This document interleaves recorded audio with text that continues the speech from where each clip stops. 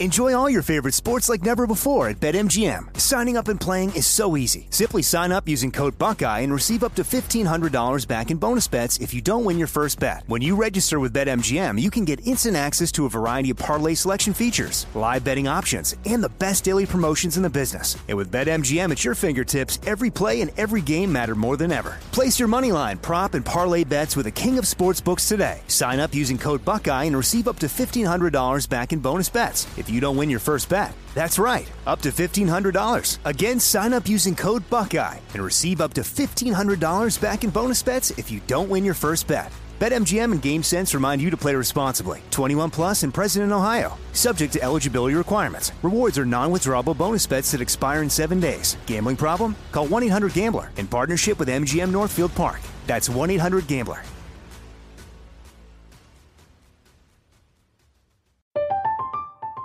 I'm Katya Adler, host of The Global Story. Over the last 25 years, I've covered conflicts in the Middle East, political and economic crises in Europe, drug cartels in Mexico. Now I'm covering the stories behind the news all over the world in conversation with those who break it. Join me Monday to Friday to find out what's happening, why, and what it all means. Follow The Global Story from the BBC wherever you listen to podcasts.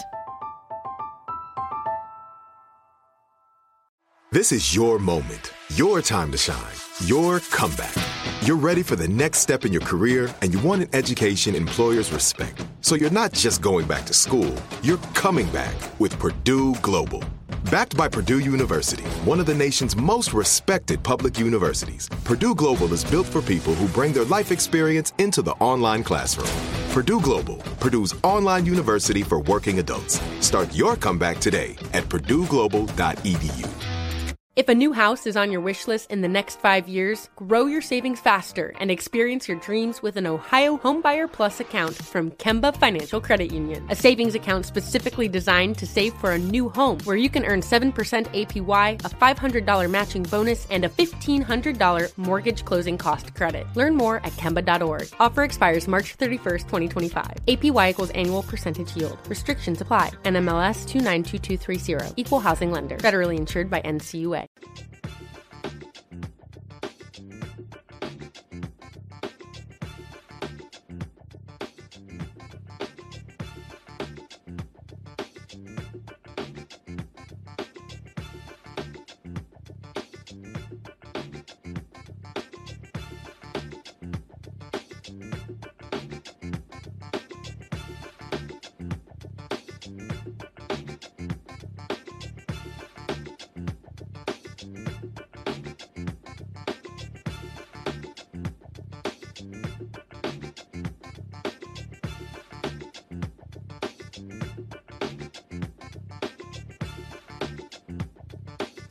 Network is here.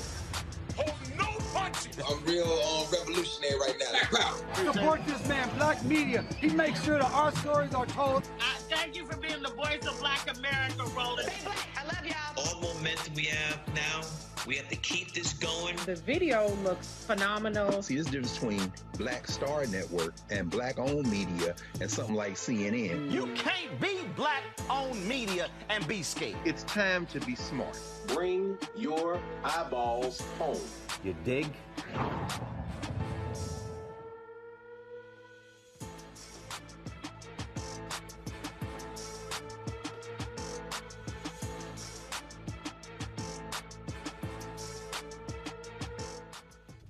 Today is Wednesday, April 6, 2022. Coming up on Roland Martin Unfiltered, streaming live on the Black Star Network. No shock.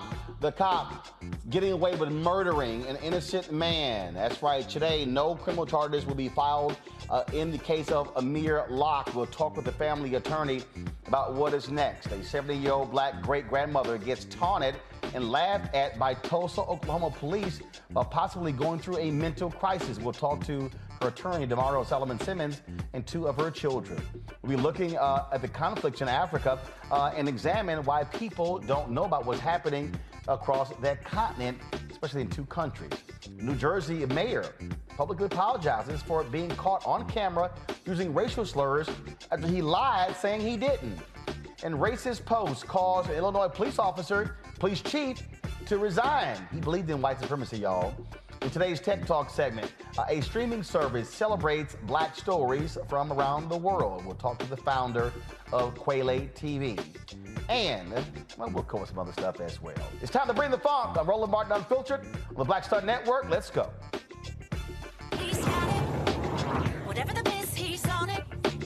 Whatever it is, he's got the scoop, the fact, the find. And when it breaks, he's right on time and it's rolling. Best believe he's knowing. Putting it down from sports to news to politics. With entertainment just for kicks, he's rolling. It's on go, y'all. It's Roland Martin,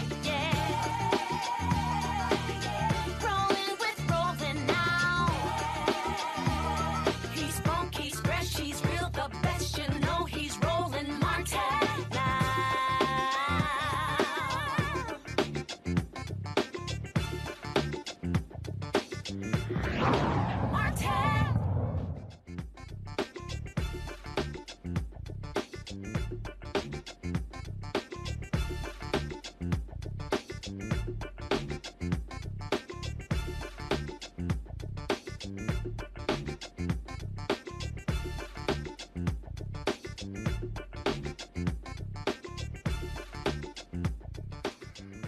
Folks, there be no criminal charges related to the February shooting of Amir Locke, who was shot and killed while Minneapolis police were executing a no-knock search warrant.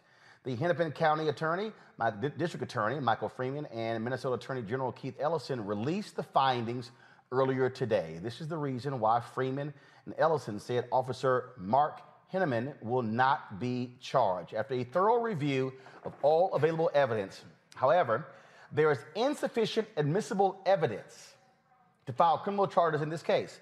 Specifically, the state would be unable to disprove beyond a reasonable doubt any of the elements of Minnesota's use of deadly force statute that authorizes the use of force by Officer Henneman. Nor would the state be able to prove beyond a reasonable doubt a criminal charge against any other officer involved in decision-making that led to the death of Amir Locke.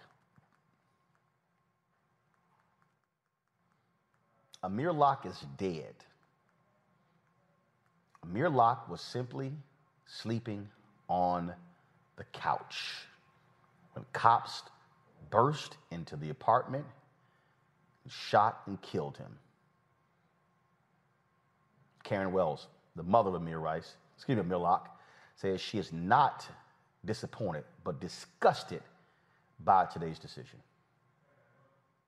If you had time to kick a couch 2 times, not one, but twice, you had time to de-escalate the situation of my melanin black son. My Lord. Now, you're going to have to deal with me. I've never been Minnesota nice, and I'm not from Minnesota. And I said that from the first day that I stepped soil on that city. I am not Minnesota nice. You got something different right here. I'm from a different state. We stand up. We speak up. This is who his mother is. I'm not going nowhere. On Tuesday, the mayor of Minneapolis, Jacob Frey, placed a permanent ban on no-knock warrants for the local police department. That policy takes effect Friday, April 8th. Jeffrey Storms is the attorney representing the Locke family. He joins us from Minneapolis. Jeffrey, so what? A guy dies and it's nobody's fault? Nobody's held accountable? This mother has to deal with the grief? Like, literally, a man is dead. It's one of those it's hard to form words, Roland. I mean, if you look at this report, it's like 40 pages that says this was really tragic and it shouldn't have happened, but no one's to blame. The ether is to blame, the air is to blame, it's policies. And it's very, very disheartening and enraging. I don't know how we can look at people of color in this country and tell them, hey, the constitutional amendments apply to you. You can lawfully have a gun. You can lawfully be safe from unreasonable searches and seizures. I mean, a young man couldn't lawfully possess a gun while sleeping on his own couch and couldn't even be given so much as 10 seconds to wake up and understand what was happening. And so, yeah, you'll probably see statements for us where we talk about disappointed, but Karen's words, I think, are very true and speak louder to how she's really feeling right now. But this is the BS that we often talk about, how the law is with cops in so many ways, and it's as if, sorry, he's dead, next. Well, yeah, think about the times that young black men have been charged with crimes in this country on flimsy evidence, right? And now we look at 40 pages of a report and a hired expert, all to basically say, hey, we don't think we can overcome issues with an affirmative defense.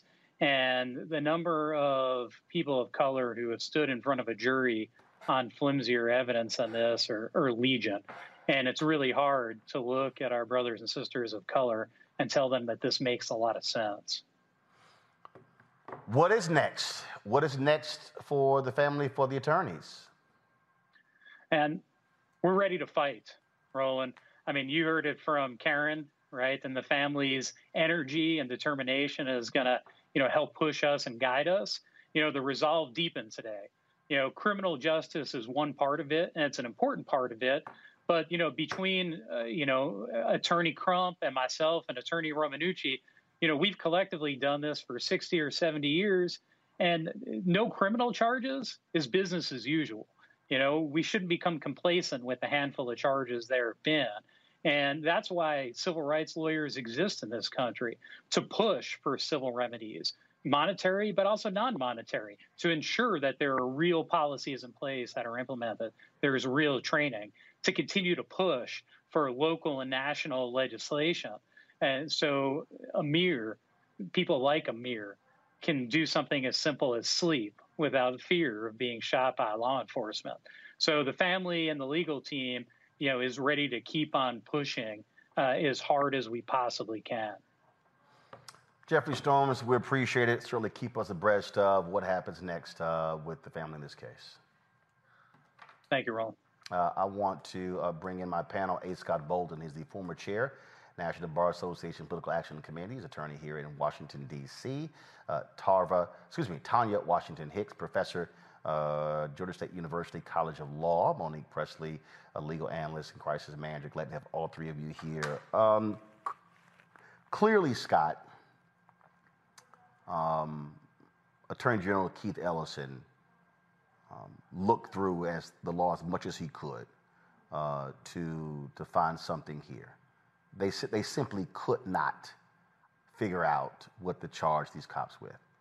But it says a hell of a whole lot that when these police are using these no-knock warrants, busting into apartments, shoot and kill this young man who's sleeping on the couch, who's lawfully possessing a gun.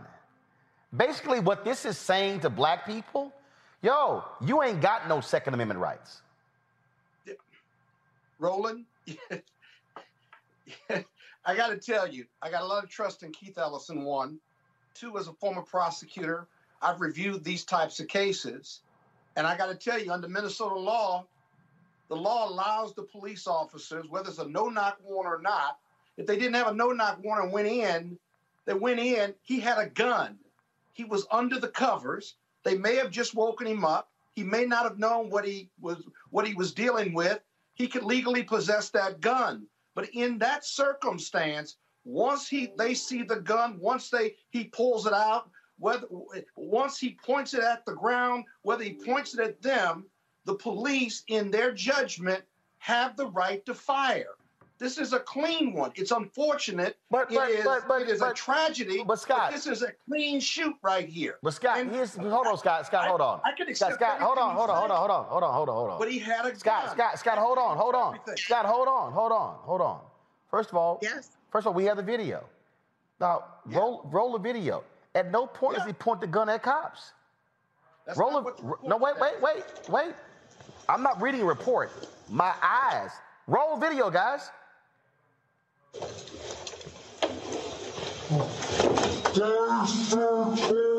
You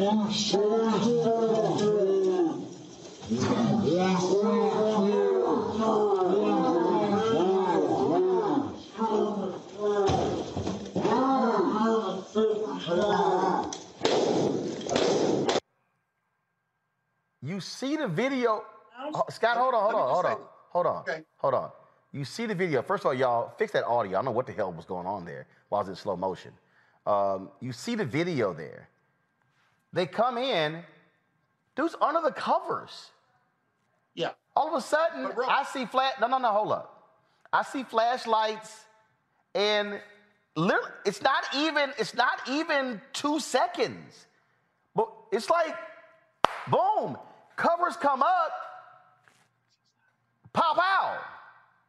Yeah, but look, the covers came up, right? They see the gun, whether it's pointed at them or not, they see it. And now remember what the police are there for. It's a high-intensity warrant for murder, right? And the report also says that the people they're looking for are armed and dangerous. So when they go into that apartment, they're looking for people, they're looking for guns, and it is the most dangerous high alert they're at when they go in. Now, when they see that gun, they see an individual. They don't know who he is, but they see the gun wherever it's being pointed. I doubt Amir even knew what was going on because he was sleeping, and it's really tragic. But once they see the gun, right, and they tell him to drop it, they don't give him enough time to drop it, whether he lawfully owns it or not, and they fire. Okay? Can you file criminal charges against the police in that circumstance, in that tragedy? No, you cannot, at least not under Minnesota law.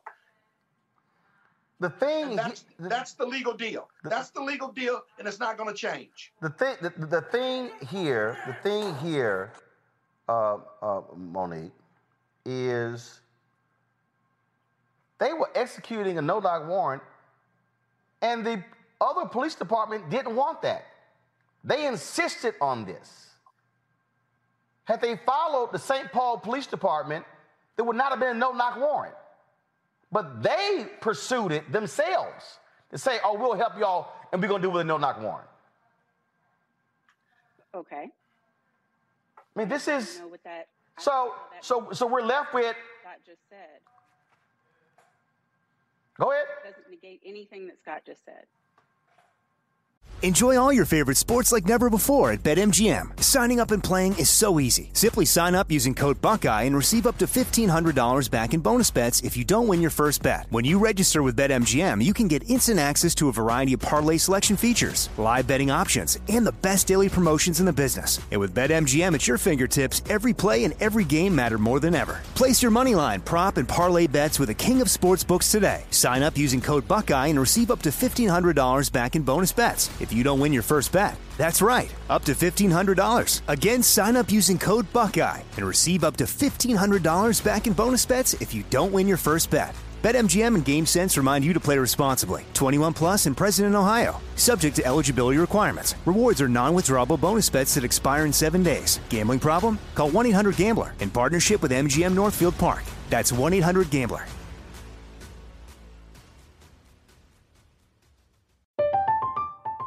I'm Katya Adler, host of The Global Story. Over the last 25 years, I've covered conflicts in the Middle East, political and economic crises in Europe, drug cartels in Mexico. Now I'm covering the stories behind the news all over the world in conversation with those who break it. Join me Monday to Friday to find out what's happening, why, and what it all means. Follow The Global Story from the BBC wherever you listen to podcasts. Hi, I'm Cindy Crawford, and I'm the founder of Meaningful Beauty. When Dr. Sabah and I decided to do a skincare line together, he said to me, we are going to give women meaningful beauty. And I said, that's exactly right. We want to give women meaningful beauty, which means each and every product is meaningful. It has a reason to exist. It's efficacious. You're going to get results. And then you just go out and live your life. Meaningful Beauty. Confidence is beautiful. Learn more at meaningfulbeauty.com.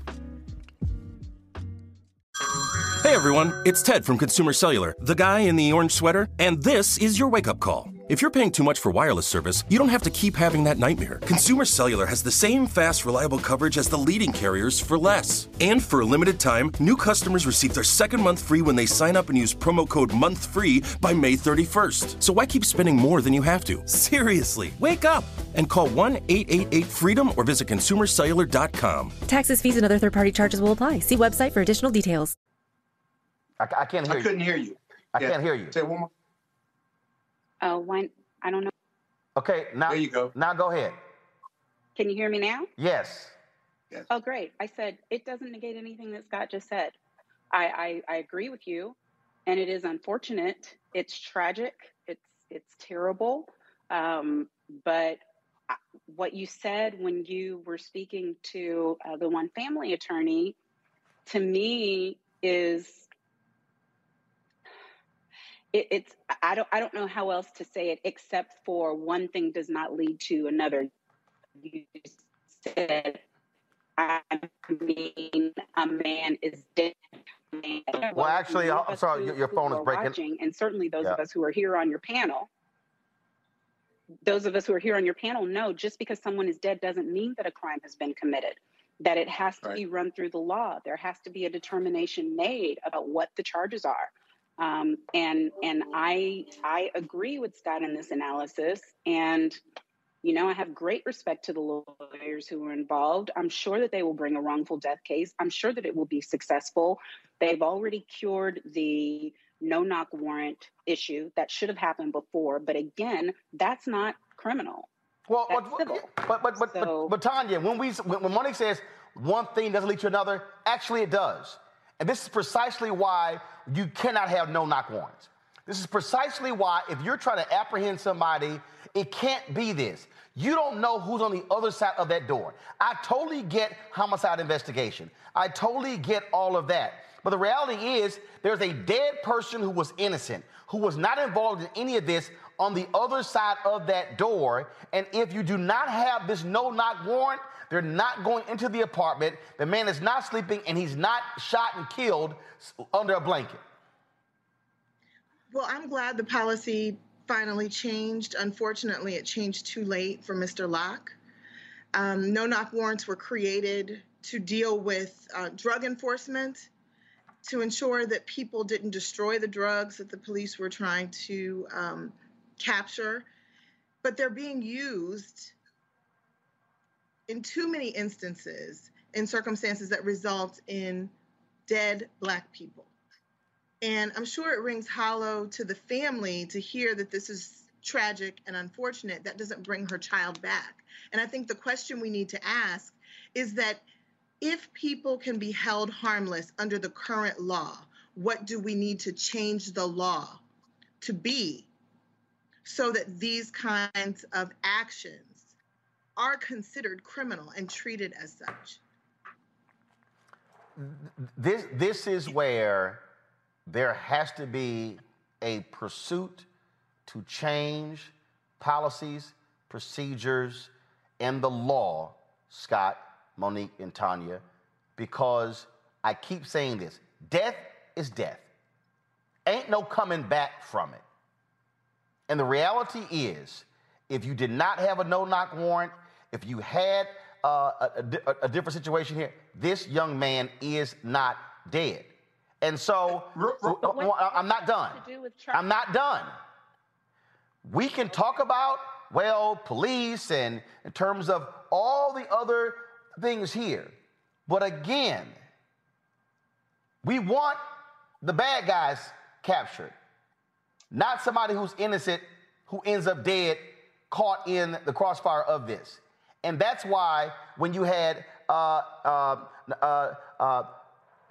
Levy Armstrong, who confronted the police chief and the mayor at the news conference and said, we told y'all to ban these long ago. We told you to ban these no-knock warrants before. Now you're going to do it after the fact, and another Black man is dead. But what does that have to do with why is Amir Hanneman? What does it have to do with charging Hanneman? What should he have been charged with because of this failing of the city? What is the point in outrage over a police officer doing what was lawful that he was ordered to do under because the outrage is somebody's dead.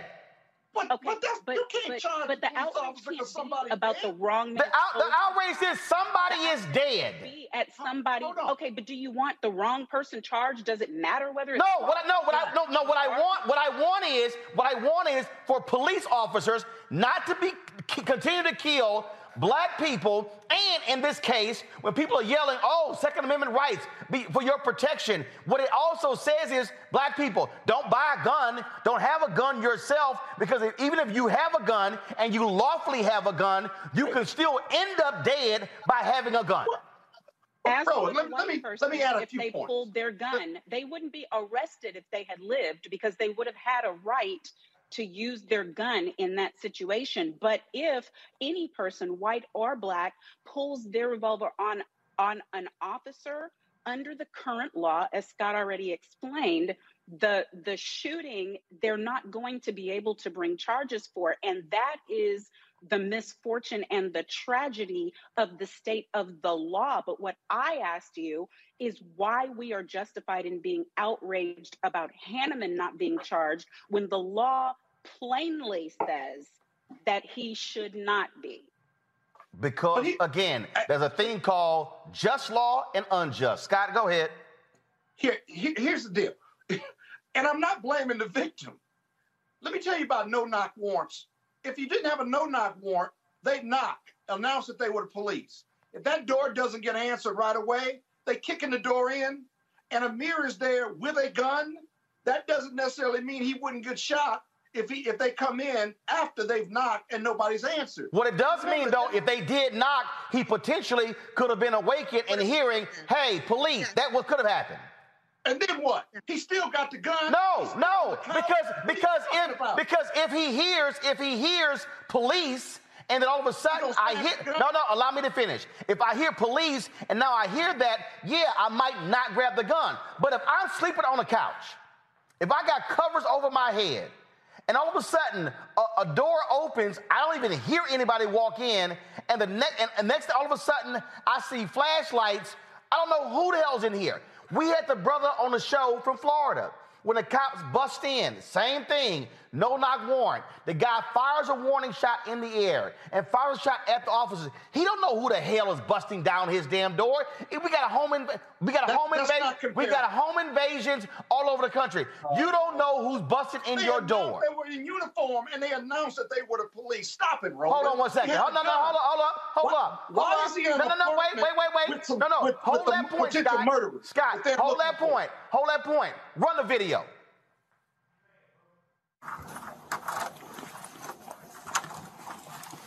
Police search for it! Police search for it! Police search for it! Get on the ground! Get on the fucking ground! 7 seconds. Matter of fact, run it again.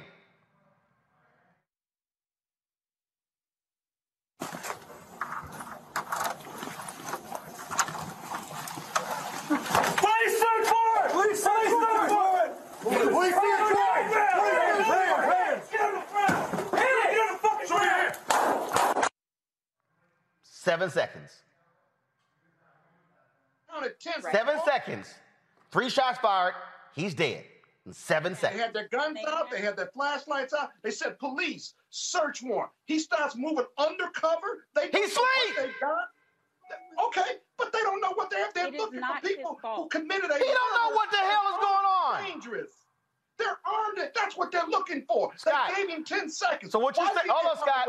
So what you're saying, Scott, hold on, Scott. What you're saying is, if you're asleep, if Scott Bolden is asleep, and all of a sudden, folks bust into your bedroom, lights, and awake you, and your gun's right here, what's going to be the first thing you're going to do? No, his gun was under the cover, and when he showed it, I'm asking you, Scott. I'm asking you, Scott. You're going to get shot. Scott, I'm asking you. Legally shoot you. No, Scott, I'm asking you. Scott Bolden is asleep. Scott Bolden is asleep. Come on, man. His gun is under his pillow. Covers are over his head. Under his pillow? Scott, let me finish. You sleep. Covers over your head. Gun is right next to you. Bust into your bedroom. Wake you up. What's going to be your first reaction? my first reaction is, what the hell is going on? But I ain't in an apartment with some alleged murderers. That's your first reaction? I'm not sleeping with a gun under my cover. Scott. I don't sleep with a gun under my cover. Scott, guess and what? I'm not sleeping where there's some alleged murderers there and the police are looking for them. Scott, it's a whole unfortunate. Bunch of people. I know wrong a whole place at the wrong time. Why has he got the gun? I know a whole bunch of people. For the gun? Scott, I know a bunch of people. He would probably still be alive. I know a bunch of people. I know a bunch of people who grew up with me in Clinton Park, who grew up in 3rd Ward in Houston, people in Chicago who deal with home invasions, gun right next to them. Tanya, go ahead and weigh in.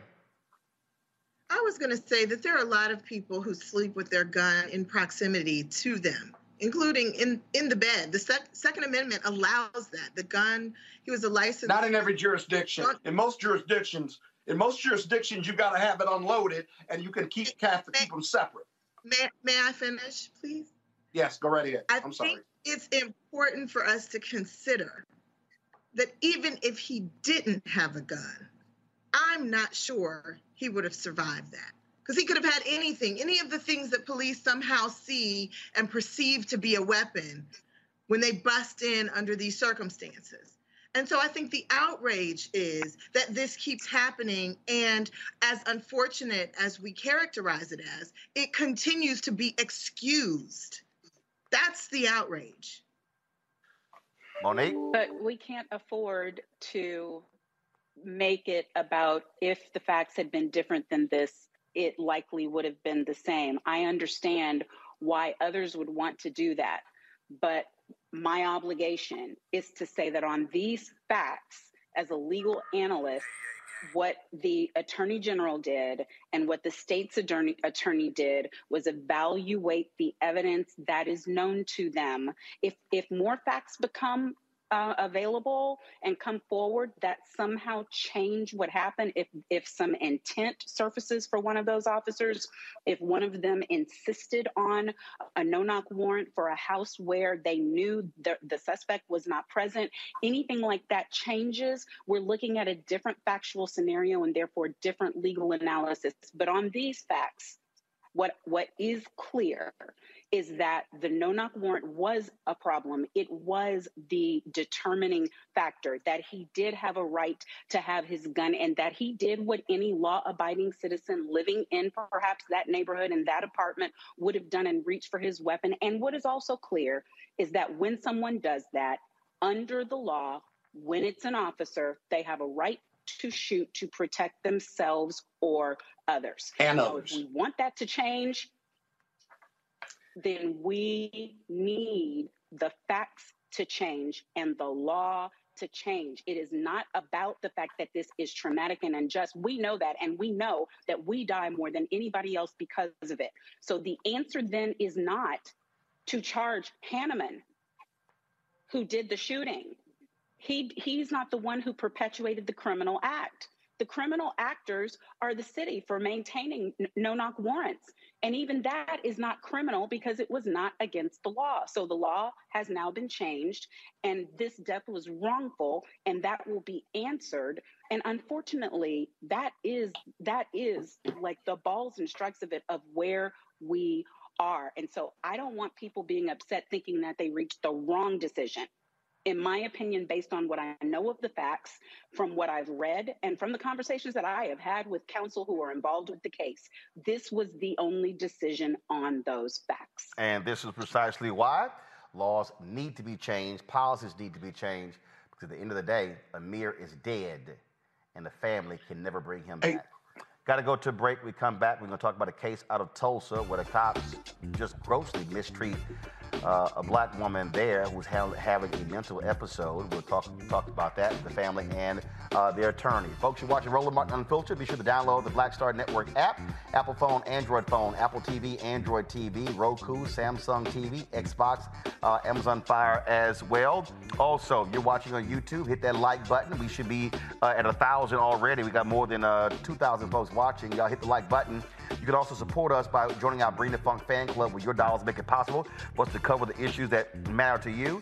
P.O. Box 57196, Washington, D.C. 20037. Cash App is $RM Unfiltered. PayPal is R Martin Unfiltered. Venmo is RM Unfiltered. Zelle is Roland@RolandSMartin.com. Roland@RolandMartinUnfiltered.com. I'll be right back. Enjoy all your favorite sports like never before at BetMGM. Signing up and playing is so easy. Simply sign up using code Buckeye and receive up to $1,500 back in bonus bets if you don't win your first bet. When you register with BetMGM, you can get instant access to a variety of parlay selection features, live betting options, and the best daily promotions in the business. And with BetMGM at your fingertips, every play and every game matter more than ever. Place your moneyline, prop, and parlay bets with the king of sportsbooks today. Sign up using code Buckeye and receive up to $1,500 back in bonus bets if you don't win your first bet. That's right, up to $1,500. Again, sign up using code Buckeye and receive up to $1,500 back in bonus bets if you don't win your first bet. BetMGM and GameSense remind you to play responsibly. 21 plus and present in Ohio. Subject to eligibility requirements. Rewards are non-withdrawable bonus bets that expire in 7 days. Gambling problem? Call 1-800-GAMBLER in partnership with MGM Northfield Park. That's 1-800-GAMBLER.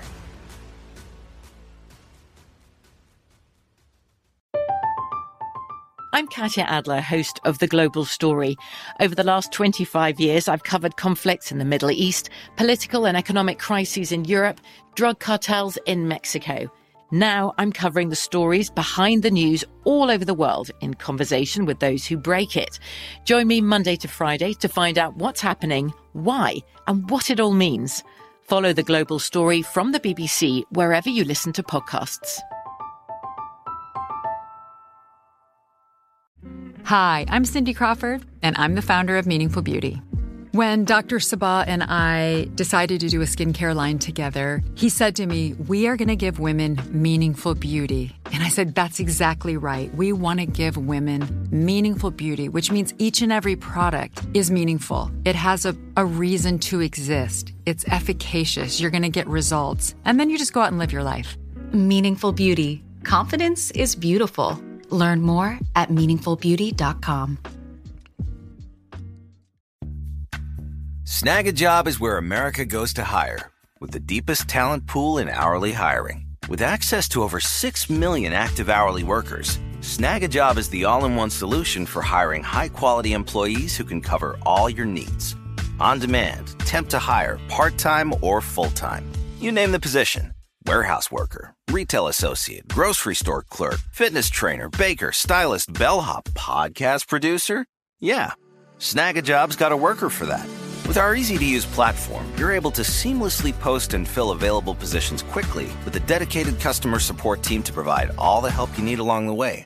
Kind of nice knowing you have a talent pool like that in your own backyard, right? Snag a Job is the partner you need to keep your business running smoothly. So visit snagajob.com or text SNAG to 242424 to talk to an expert. Snagajob.com, where America goes to hire. On the next Get Wealthy, did you know that the majority of households headed by African American women don't own a single share of stock? No wonder the wealth gap continues to widen. Next on Get Wealthy, you're going to hear from a woman who decided to change that. Have been blessed with good positions, good pay, but it wasn't until probably in the last couple of years that I really invested in myself to get knowledge about what I should be doing with that money and how to productively use it. Right here on Get Wealthy on Black Star Network. Pull up a chair, take your seat. The Black Tape with me, Dr. Greg Carr, here on the Black Star Network. Every week, we'll take a deeper dive into the world we're living in. Join the conversation only on the Black Star Network. It's Kim Whitley. Yo, what's up? This your boy Ice Cube. Hey, yo, Peace World. What's going on? It's the Love King of R&B, Raheem Devon, and you're watching Roland Martin Unfiltered.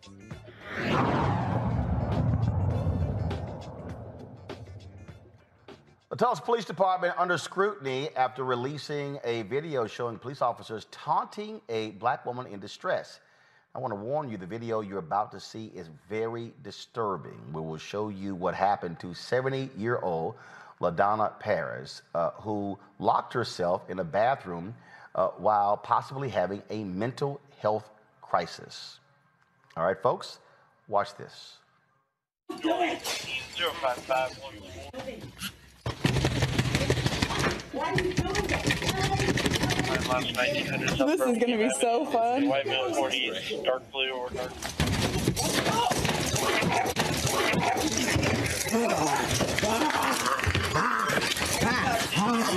Rufus, I need you, Rufus. I need you, Rufus. LH. What are you doing that to me? Cass, I need you, my son, Cass. I need my son. Stop, Rufus. I need you. Stop it. LH, stop it. Stop it. You're hurting me. Okay, I'll go to jail. I don't mind. I don't mind. Stop it. Put your other arm. Give it your other arm now. Boy, my shepherd, my boy. Leave me so I don't leave me so you can't do it. Oh, you're stored for my soul. Surely goodness and mercy upon me all day. Get your hands on my pants.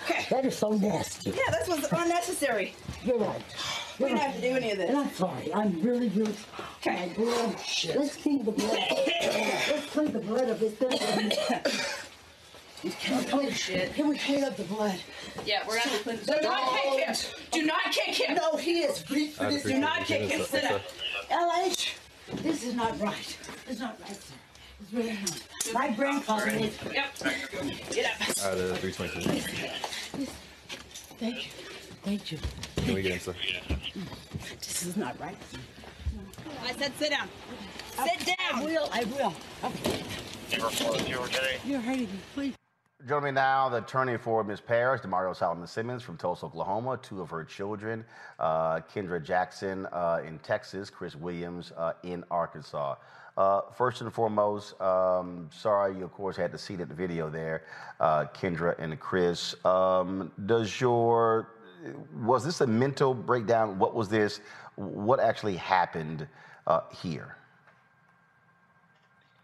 Roland, thank you for having us on. Oh, go ahead. But thank you for having us on, Roland. I don't know if that was too big. No, that was actually the Kendra or Chris. Kendra, okay, Chris? That's fine. Yep.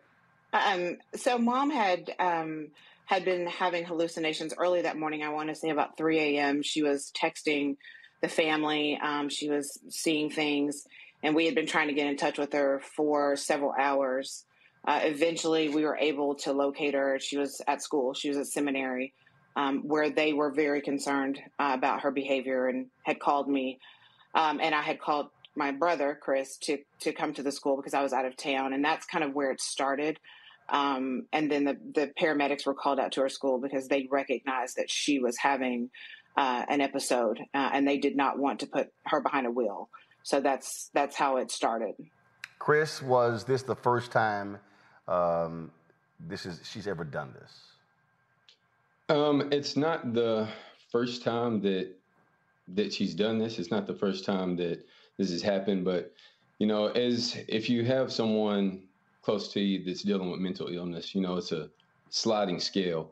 So she lives on her own and she's productive. But this is something that she has been diagnosed with later in life. And I was actually headed to Tulsa from Little Rock to try to help and try to intervene whenever all of this was happening. And I didn't get there in time. And by the time I got there, I drove around and looked for her in Tulsa and couldn't find her. And I just happened to log on to the Tulsa County website to see if, by chance, if they took her to jail, if there was a misunderstanding, because I knew she was scared. So I didn't know what might have transpired. And so I just happened to log on and saw that they had taken her to jail. And that's where it started. Demario, this is a perfect example when people have talked about defund the police, of shifting resources away from police officers going to the scene of mental health issues, mental breakdowns, and having professionals. But the beginning of the video was what also was disturbing, that these cops were essentially taunting her, laughing at her. Yeah, Roland, I mean, they were tasing, saying, hey, you're going to get tased. I don't know if it showed on the video, but the officer, Wani, who we're calling to be immediately fired, she was saying, I love my job. This is going to be so much fun. And she says over and over and over that Ms. Paris was 85. And 85 in Tulsa police speak means she's mental. She's having a mental health episode. They're also on video saying, we know she's having a mental health episode, and we have the CR team, the CERT team, critical response team, but we called them, but they're busy. They can't come here. So they knew for a fact that she was having this mental health breakdown, and they treated her like less than an animal. They treated her worse than they would treat a dog. And they not only did they do this to her, did they cause her physical injuries, but they put 7 bogus charges on her. They charged her with assault and battery on police officer. They charged her with resisting arrest. They charged her with animal cruelty. They charged her with attempted arson. Completely bogus. Took her to jail. They took her to the Tulsa County Jail. They didn't give her any help. They knew she was having a mental health breakdown. They took her to jail. And Roland, and for everyone that's listening, need to understand, she spent 30 days in jail. 2 weeks in solitary confinement, as they kept saying they were going to let her out because they knew she needed mental help. They never let her out of jail.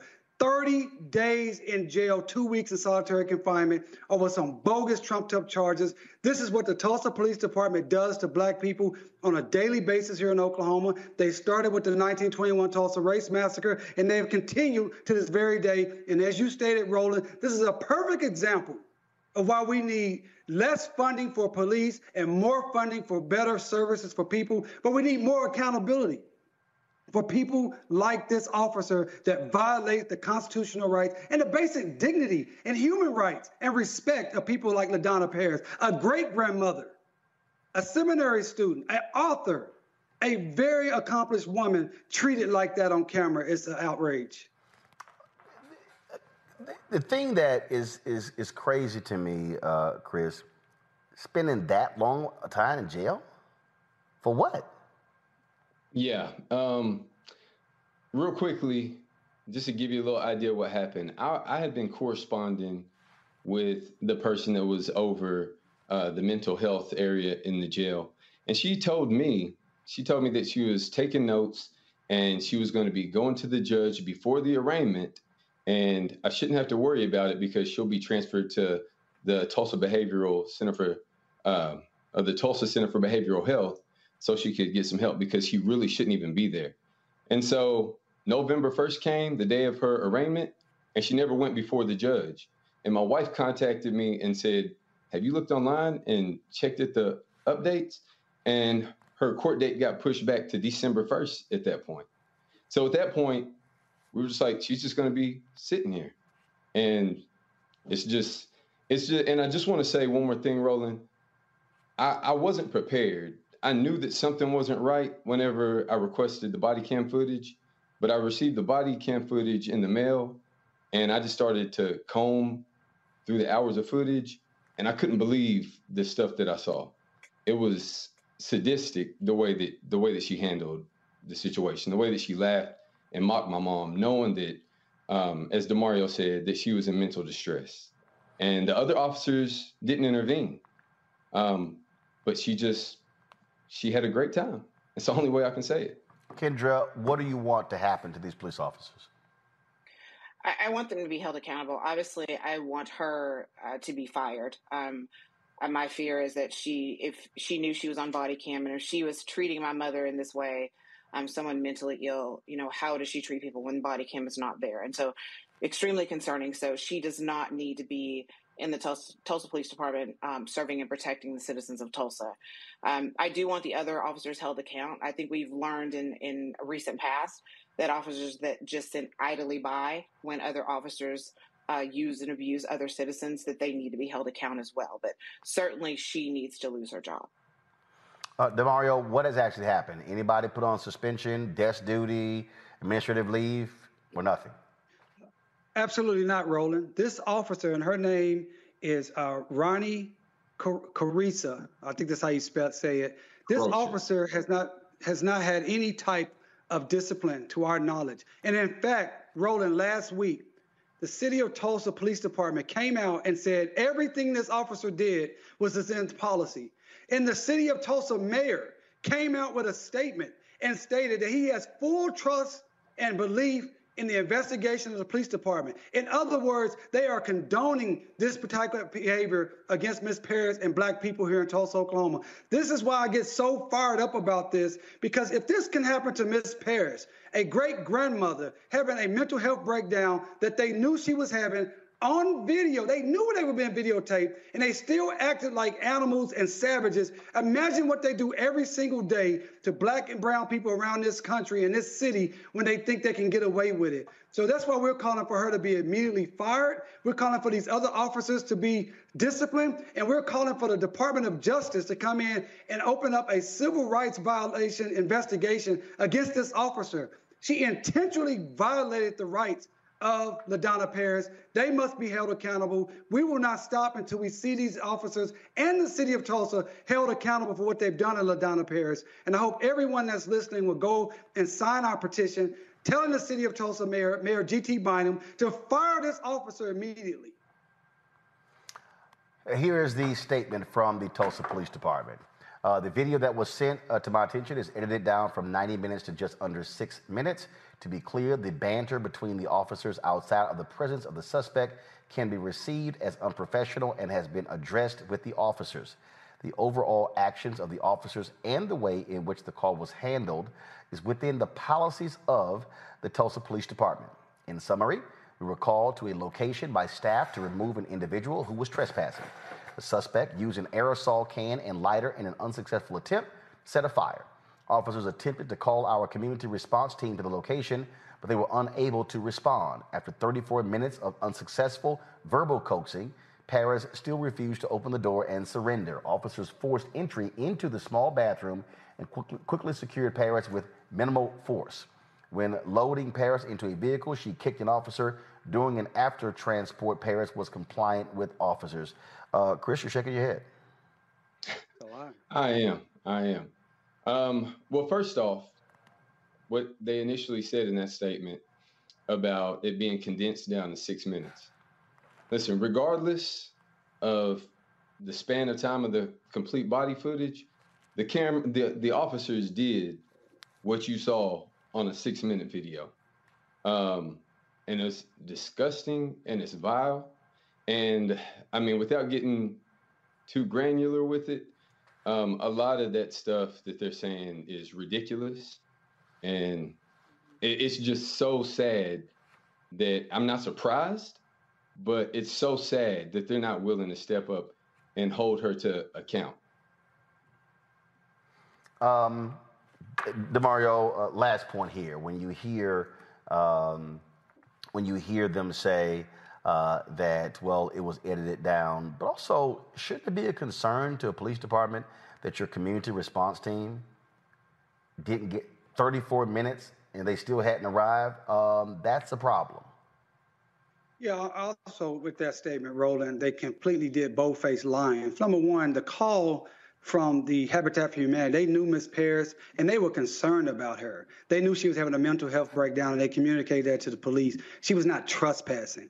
Number two, a week around the same time that they said they waited for 45 minutes, they had a standoff with a white individual that was having a mental health breakdown who had a sword, who was trying to get into the next apartment next door, had been trying to get in and stab the next person in the apartment. They waited 7 hours for that, to let that situation calm down. So this talk that they're trying to say they needed more time, it's completely bogus.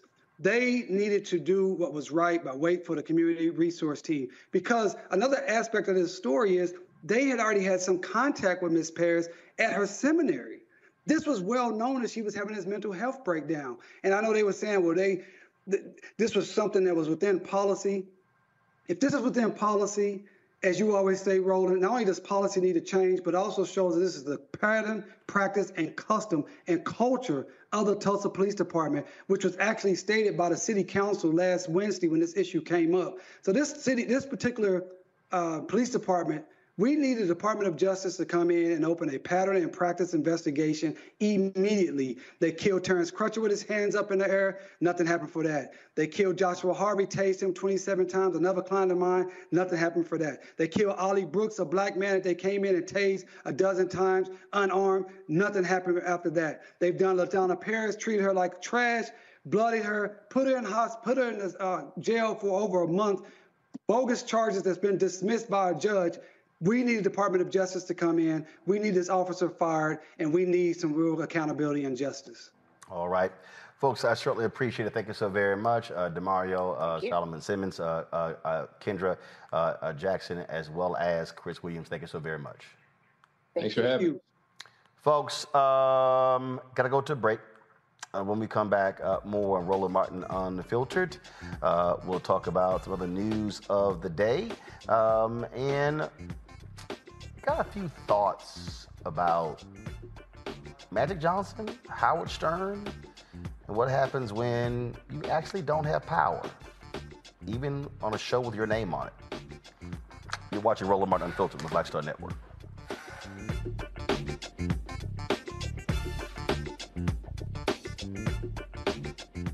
On the next A Balanced Life, April is Autism Awareness Month. We will be having a very special conversation on education, advocacy, and working in that space. Whether you have a child on the spectrum or not, this is a space for you. This is a conversation you don't want to miss. Join me, Dr. Jackie, on A Balanced Life on Black Star Network. We're all impacted by the culture, whether we know it or not. From politics to music and entertainment, it's a huge part of our lives, and we're going to talk about it every day right here on The Culture with me, Faraji Muhammad, only on the Black Star Network. Hey, I'm Deion Cole from Blackish. Hey everybody, this is your man Fred Hammond, and you're watching Roland Martin, my man, Unfiltered. Enjoy all your favorite sports like never before at BetMGM. Signing up and playing is so easy. Simply sign up using code Buckeye and receive up to $1,500 back in bonus bets if you don't win your first bet. When you register with BetMGM, you can get instant access to a variety of parlay selection features, live betting options, and the best daily promotions in the business. And with BetMGM at your fingertips, every play and every game matter more than ever. Place your moneyline, prop, and parlay bets with the king of sportsbooks today. Sign up using code Buckeye and receive up to $1,500 back in bonus bets if you don't win your first bet. That's right, up to $1,500. Again, sign up using code Buckeye and receive up to $1,500 back in bonus bets if you don't win your first bet. BetMGM and GameSense remind you to play responsibly. 21 plus and present in Ohio. Subject to eligibility requirements. Rewards are non-withdrawable bonus bets that expire in 7 days. Gambling problem? Call 1-800-GAMBLER in partnership with MGM Northfield Park. That's 1-800-GAMBLER.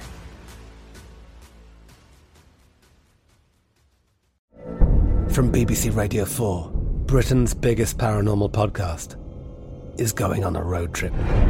I thought in that moment, oh my God, we've summoned something from this board. This is Uncanny USA. He says, somebody's in the house, and I screamed. Listen to Uncanny USA wherever you get your BBC podcasts, if you dare.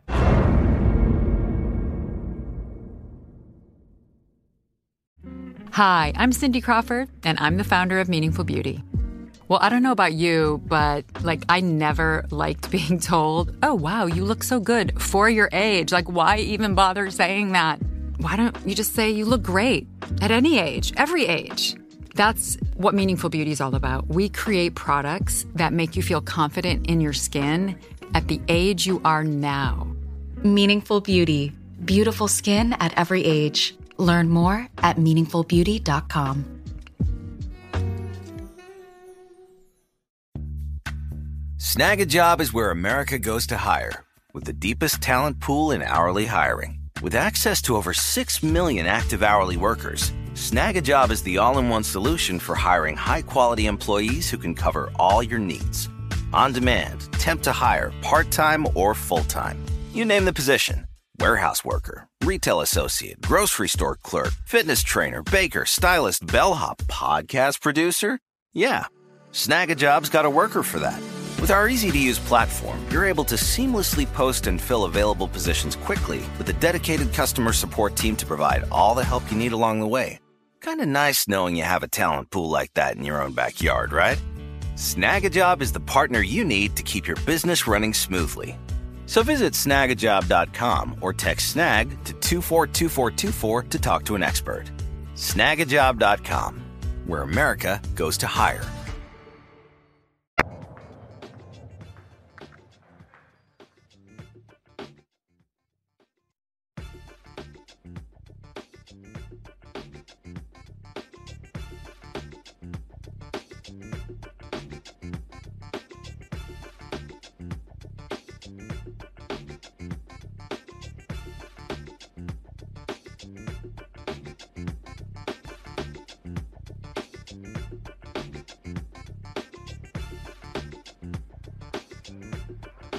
So Apple TV, Apple Plus, has a docuseries coming out April 22nd that features Magic Johnson.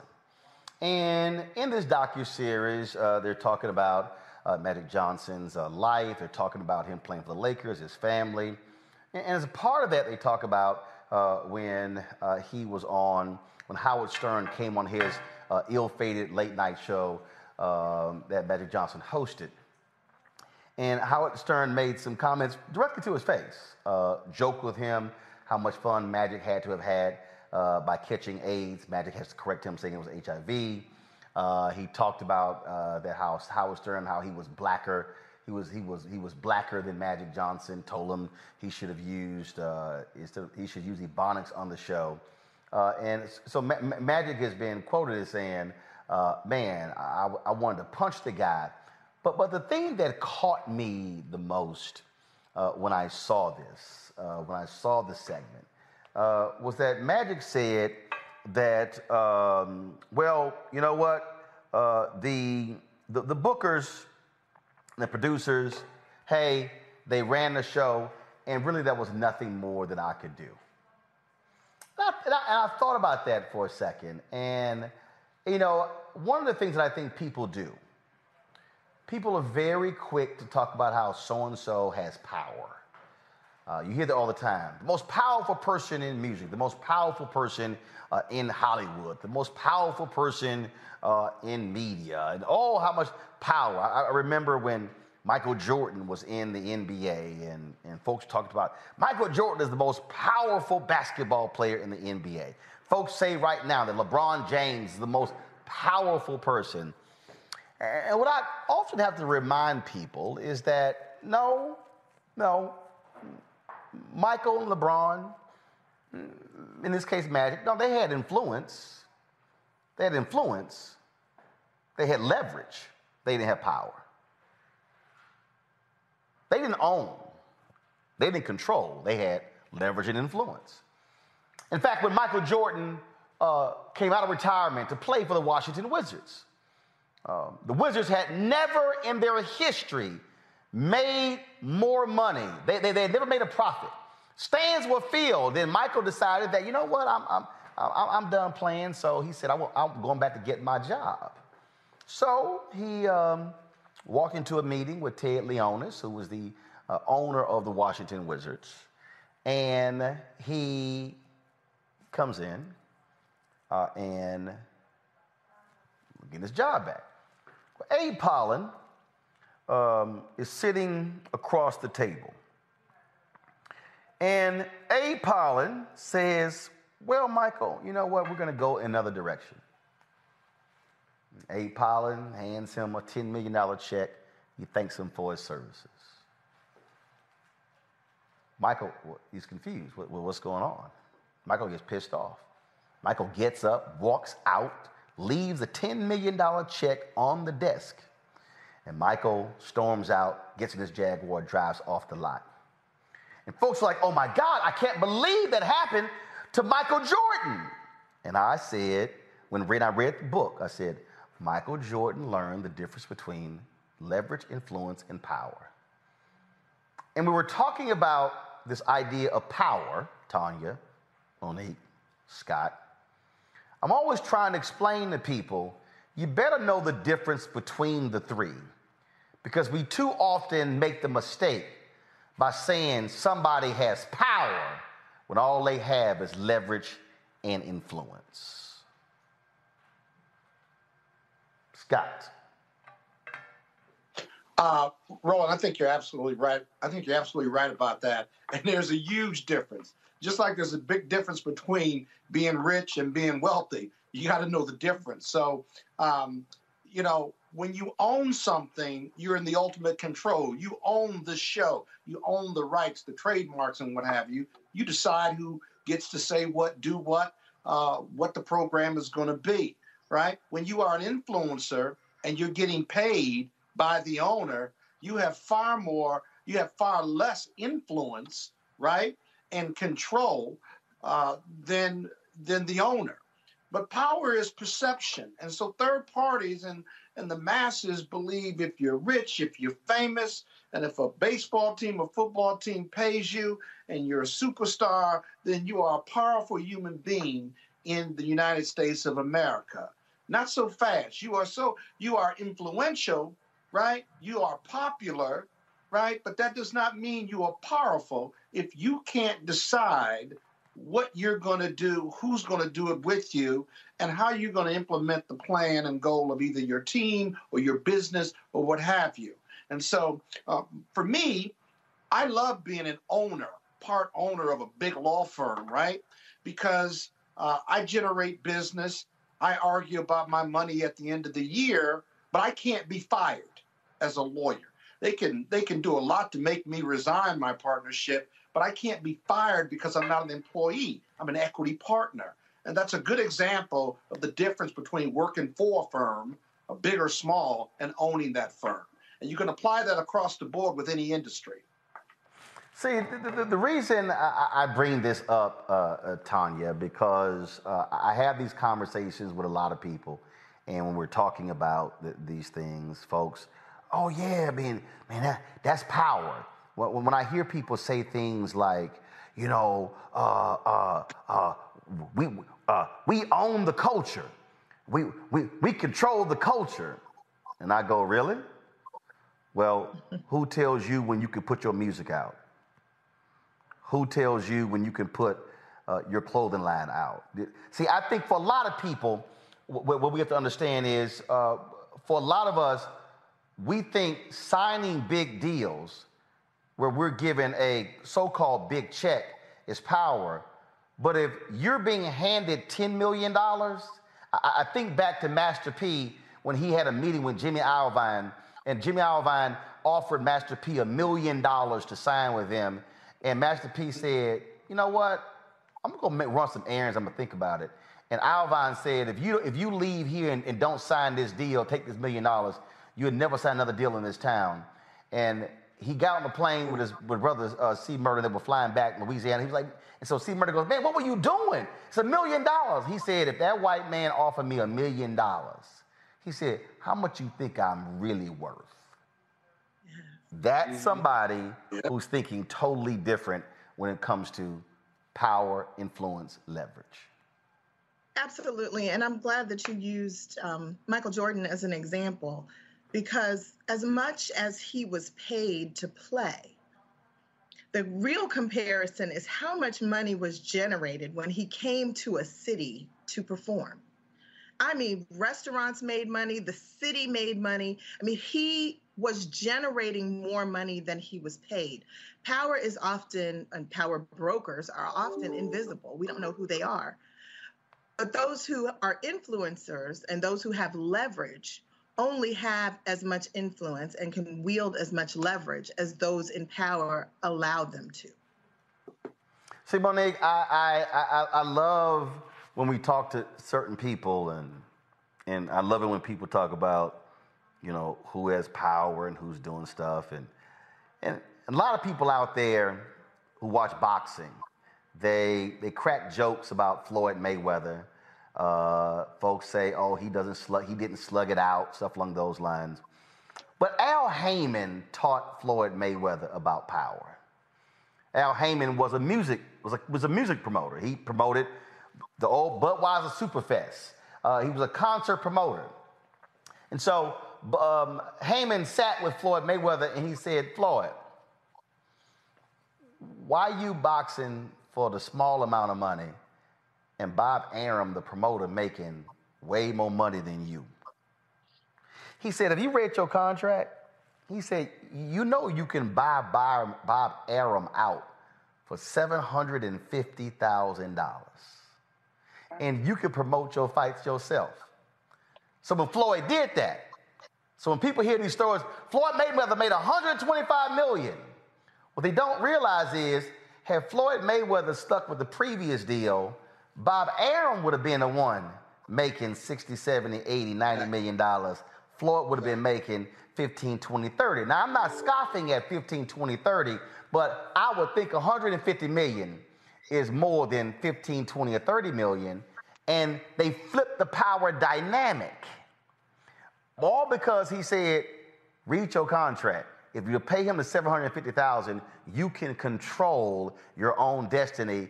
And that's why Floyd is able to fly away once on private jets. He owns buildings in New York because he made more than $500 million because he flipped the switch on that deal. He changed the dynamics of who had leverage, influence, and power. Yes, but power is not money, right? Power is autonomy over your own actions and over the actions of others. It's a measure of control over outcomes for yourself and for others. But that is the money. I didn't only bring the money part, because what he then did was create his own promotions company. Al Heyman shifted control in boxing, and then all of a sudden flipped the deal from HBO to Showtime. And so when we talk about power, who right now is the most powerful person in boxing? It's a black man named Al Heyman, because he understood the money dynamics and also how the system works. Go ahead. Right. I'm really, my analysis is just about the difference between power and leverage and influence. And you know, Bob Maxwell always talks about how leadership is influence. So if you are able to influence other people, it's a leadership dynamic. It's not necessarily a power dynamic. Power means you may also be able to influence and control other people, but you don't necessarily have to use it that way. So Joe Biden doesn't make near the most amount of money in the world by any stretch of the imagination, but he's arguably the most powerful because the decisions that he makes affect a globe. When we are talking about personal power and personal autonomy, that is something different. That means that I decide if I go to work or if I don't, if that's what I want to do with my power, or perhaps it means that I utilize it in order to make the lives of others better, but I have it at my disposal to be able to do. So I just think that the conversation is more nuanced than that there are people who have a lot of power and who are terrible leaders and have zero influence, and there's a difference, obviously, between being an influencer and that you have followers, like 1 million people following you, but you couldn't get that 1 million people to pay $1. So in all the different lanes, it depends on what the true definition is that you hope to utilize it for, and whether your power is individual or collective. Say with voting, we all have power, because as powerful as Joe Biden is, we control whether he's in or out. So I just think there are lots of different ways that we can look at this. Of course. I don't think that the person who goes to a job is necessarily less powerful because they choose to not have their autonomy in that area, but they may be able to well exert it in others. So, well, and again, the person who goes to a job is a lot different than the person who can call them and say, you don't have a job today. And so I just think a lot of times a lot of folk make that mistake when we talk about the person who is indeed in power. And so I just want folks to understand the difference between power, leverage, and influence. Let's talk about what's happening on the continent of Africa, folks. We've been seeing the stories about Ukraine, but there are several conflicts happening across the continent. Friday, we talked to Simon Ding, a former enslaved Sudanese child turned human rights activist, about what was happening in South Sudan. Well, Sunday, South Sudan's president and his deputy agreed to unify the military command other security forces, hopefully ceasing clashes between government troops and forces loyal to Vice President Riek Machar, raising the threat of another outbreak of severe fighting. In Cameroon, the conflict is between Cameroon's military and separatist forces from the two Anglophone Northwest and Southwest regions. This conflict has been going on since October of 2017. There's deadly civil wars between two colonizing governments, the French and the British. So why don't we hear about what's happening much in these African nations as we hear about Russia and Ukraine? Right now, Milton Alamadi, he's the publisher of BlackStarNews.com and an adjunct professor at Columbia University and John Jay College. He joins us from New York. And I would assume that BlackStarNews.com comes from that one that was Marcus Garvey's cruise ship. Also, you have the Black Star there in Ghana that was erected under Kwame Nkrumah, correct? Correct, 100%. Which is also he is why, the inspiration. Which is also why this is called Black Star Network. Glad to have you here. As someone who covers these things, give people an understanding of the death toll that has been experienced in these conflicts, not just South Sudan or Cameroon, but also happening in Ethiopia. Well, I don't even know where to start. I think the best way to understand conflicts in African countries is to what degree do Africans have control over these conflicts? So let's look at Cameroon, for example. You have a person who's been ruling, the same person ruling the country for 40 years now, president/dictator, imposed and supported by the French. And the French have no qualms about the number of people being killed in this conflict because they support the French-speaking side. Cameroon has a unique history. That same country that now forms the nation of Cameroon has a part that was French colonized, as you indicated, and that's the majority population. And the other side, which is the Southwest, which was English colonized. And how did it come about like this? After Germany was defeated in World War I, England and France then split up that territory that used to be controlled by Germany. And then after independence in 1961, the United Nations conducted a plebiscite, and there were only two options. Either the English side could unite with Nigeria or unite with the French-speaking side. There was no option for independence, which is actually what they wanted. And then they had a federation, a federal government. The president came from the French-speaking side. The vice president came from the English-speaking side. But then, about 10 years later, the French decided to ditch that constitution and had a unitary constitution and all the powers concentrated in the presidency.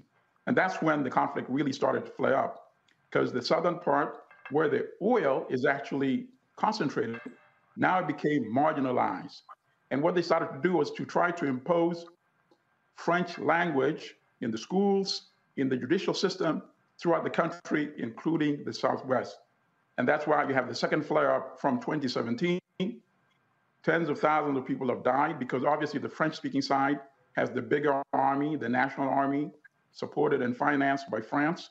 And get this, the so-called president of the country himself lives most of the year in a luxury presidential suite, not in Cameroon, but in Geneva, in Switzerland. And that's where he supposedly runs the country from. You know, so that's why the people in the Southwest are now agitating. And in 2017, they were asking, their demand was, let's go back to the federal system we had. But now they're saying because of the brutal reaction by the government, they now want a separate nation of Ambazonia. And that's what they've been fighting for. So the death tolls, of course, amounts in the tens of thousands in Cameroon, the same thing in Ethiopia, the same thing in South Sudan. And at the end of the day, this is what I like to say. If Kwame Nkrumah's argument had won the day in 1963, when the Organization of African Unity was being formed, and he said, folks, let's form a United States of Africa, we would not be having a lot of these conflicts. Because number one, Africa, as a United States of Africa, will be able to control its resources. and not have to be subjected to what we actually have is a neo-colonial environment by the former colonial powers, primarily France and Britain, and now joined by the new neo-colonial power in Africa, which is the United States of America. I mean, that really speaks volumes. And so here we have French weighing in on what's happening in Ukraine, but saying nothing about Cameroon. Right.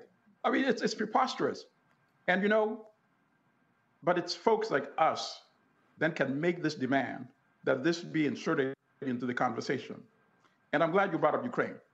Look at the anti-Black, anti-Africa racism that Africans who study or work in Ukraine were subjected to. And if you notice, the so-called mainstream media had ignored that story for several days.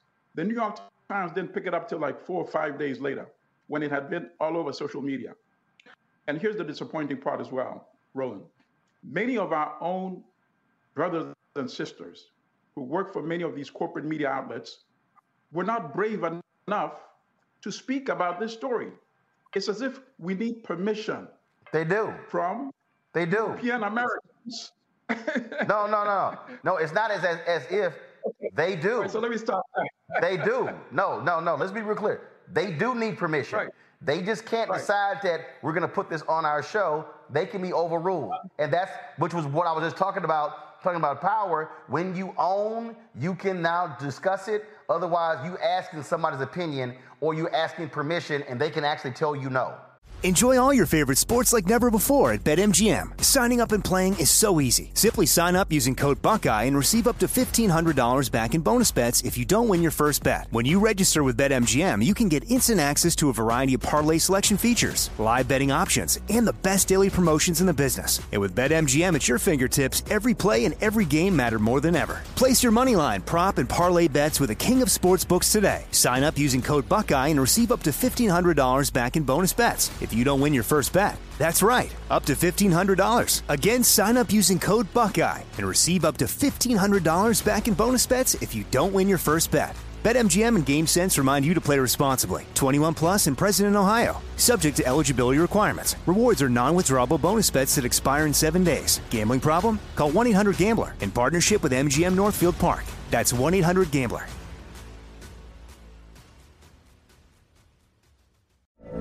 From BBC Radio 4, Britain's biggest paranormal podcast is going on a road trip.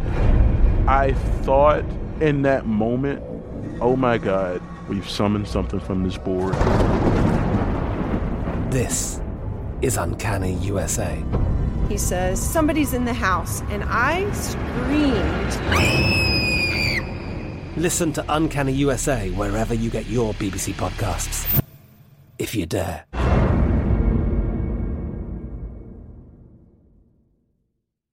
Hi, I'm Cindy Crawford, and I'm the founder of Meaningful Beauty.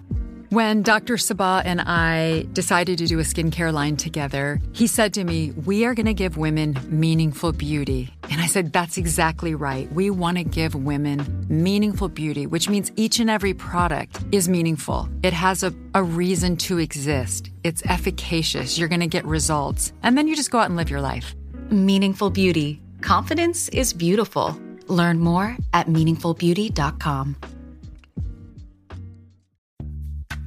Snag a Job is where America goes to hire, with the deepest talent pool in hourly hiring. With access to over 6 million active hourly workers, Snag a Job is the all-in-one solution for hiring high-quality employees who can cover all your needs.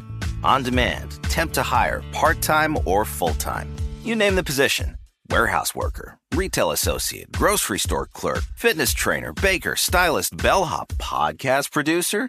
Yeah, Snag a Job's got a worker for that. With our easy-to-use platform, you're able to seamlessly post and fill available positions quickly with a dedicated customer support team to provide all the help you need along the way. Kind of nice knowing you have a talent pool like that in your own backyard, right? Snag a Job is the partner you need to keep your business running smoothly. So visit snagajob.com or text SNAG to 242424 to talk to an expert. Snagajob.com, where America goes to hire. And that is the shameful fact. And then look at this. Look at the insult upon injury. And then what do the Ukrainian authorities then do? They start going around the world, including to African countries, to recruit African mercenaries, young Africans who are unemployed, to go and fight in Ukraine against the Russians. So they went to South Africa, they went to Nigeria, they went to Senegal, and their embassies were putting these signs on their Facebook page, trying to recruit Africans to go and fight in the same country where they were being treated like fifth-class human beings and being assaulted, being prevented from fleeing the country. Many of them, in fact, as we were trying to flee, were being told, no, we're going to keep you here because we want you to fight with us against the Russians. And that's so preposterous. You kick them out, treat them like dirt, and then you run to Africa to try to recruit Africans to go and fight on your behalf in Ukraine. And I'm glad this attempted operation was quickly shut down by most of these African countries, even though many of the people, young unemployed people, were actually willing to go and fight. That's how desperate they were. And that goes back to my indictment of the failure of many of the African leaders to properly harness political power. And that is why young Africans would still be willing to go and fight in a country where they saw Africans being abused. Let's go to our panel. First off, Tanya, you're first. Well, what I was thinking about as he was speaking was our own history of discrimination in our military forces. And we had many African Americans who fought bravely in all of the U.S. conflicts at home and abroad. And they were fighting for principles and rights for other people that they were denied in their own territory, their place of birth. And so this hypocrisy is nothing new. I have been very disturbed by the fact that while we are inundated with news about Ukraine, these ongoing conflicts in Africa are not even a blip on the radar screen. And I think it speaks to the choices that media is making about what constitutes news. A lot of it is racialized, and it has to do with who those in power see as a victim and as worthy of coverage, and who they choose to ignore because their humanity is non-existent. Right. I agree with you, sister. And here's the other part. I'm glad you brought up the fact that Africans in America or African Americans fought on behalf of the establishment, including both world wars, and yet even in Vietnam, and then coming back to the United States and still being treated like fifth-class citizens. And the same thing was happening for Africans on the continent. So about 3 million Africans were recruited to fight on behalf of European empire in the so-called world wars, conflicts that Africans had nothing to do with, but they were taken from the French colonies in Africa and the English colonies in Africa to go and fight in Europe. And tens of thousands of them died. And when they went back to the same colonial environment where they were still treated like dirt.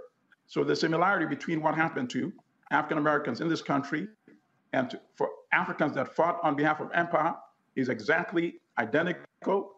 Somebody needs to do a good book or a documentary about that. And then in terms of the focus on the Ukraine conflict, as you noted, it also actually reinforces that agenda to have we as Black people devalue our own lives. Because if the narrative and the focus is being set on the suffering of Europeans and your suffering totally ignored, then you start to digest this unconsciously, and you start to devalue the lives of fellow Black people. And that's the other downside of that. Absolutely. All right, then. Let's go to Monique. Thanks so much for just sharing your wealth of knowledge with us. What, if any, are the action items? What can people who are listening now do to help? Okay, very good. In terms of the focus, we need to have focus on conflicts in in Ethiopia right now because, and anyone should be excused for not knowing this because it was not covered anywhere. But about a week ago, the fighting parties, which is the federal government in Ethiopia and the region of Tigray, signed a cessation of hostilities agreement. So this should be built on. And what is very important in that is that the federal government had indicated it would be willing to lift the embargo because the Tigray region is landlocked. So without communication and transport from any other part of the country, they would not be able to get the necessary humanitarian resources, medicines, and foods. So during the fighting, farmers were displaced, the farms destroyed, their food store destroyed. So now they face a situation of famine. So obviously, more media coverage could compel the parties to honor the obligations per the agreement and to build from there so that they have a permanent ceasefire and then go on to political discussions, how to resolve the political differences they have in the country. Cameroon gets no coverage at all. And that is primarily because obviously the US and French, fellow neo-colonial powers. So it's like, you scratch my back, I scratch your back. And I think it's very shameful that corporate media, which often in this country, as we know, reflects the position of the US administration, even though they deride media in Russia without looking into the mirror at themselves. So it's platforms such as this where we're now having this discussion that we can shame the other media to also do the right thing and do the coverage, but we should also be able to put pressure on the United States government that even though this is a French sphere of influence, as Africans in this country, we care about our sisters and brothers, so you should take an interest in this as well. Scott. Yeah, the history of, Doctor, thank you for sharing, the history of the exploitation of Black people, whether it's in wars or Scott, hold on one second. Doc, go ahead. Say it again. It's not Well, first of all, that's a Black thing. Black people, we call everybody Doc, so don't worry about that. So don't worry about that. That's a Black thing. Scott, go ahead. Black people, you see the janitor. What up, Doc? Don't even worry about that. Scott, go ahead. Doctor, you should take that compliment and don't correct me. Precisely. Thank you. Right, exactly. But thank you for sharing. The exploitation of Black people is as old as history. Men and women of the darker hue all around this world. And so, given that fact, what is the formal or official position on these African conflicts, these conflicts in African countries by the U.S. as well as the UN?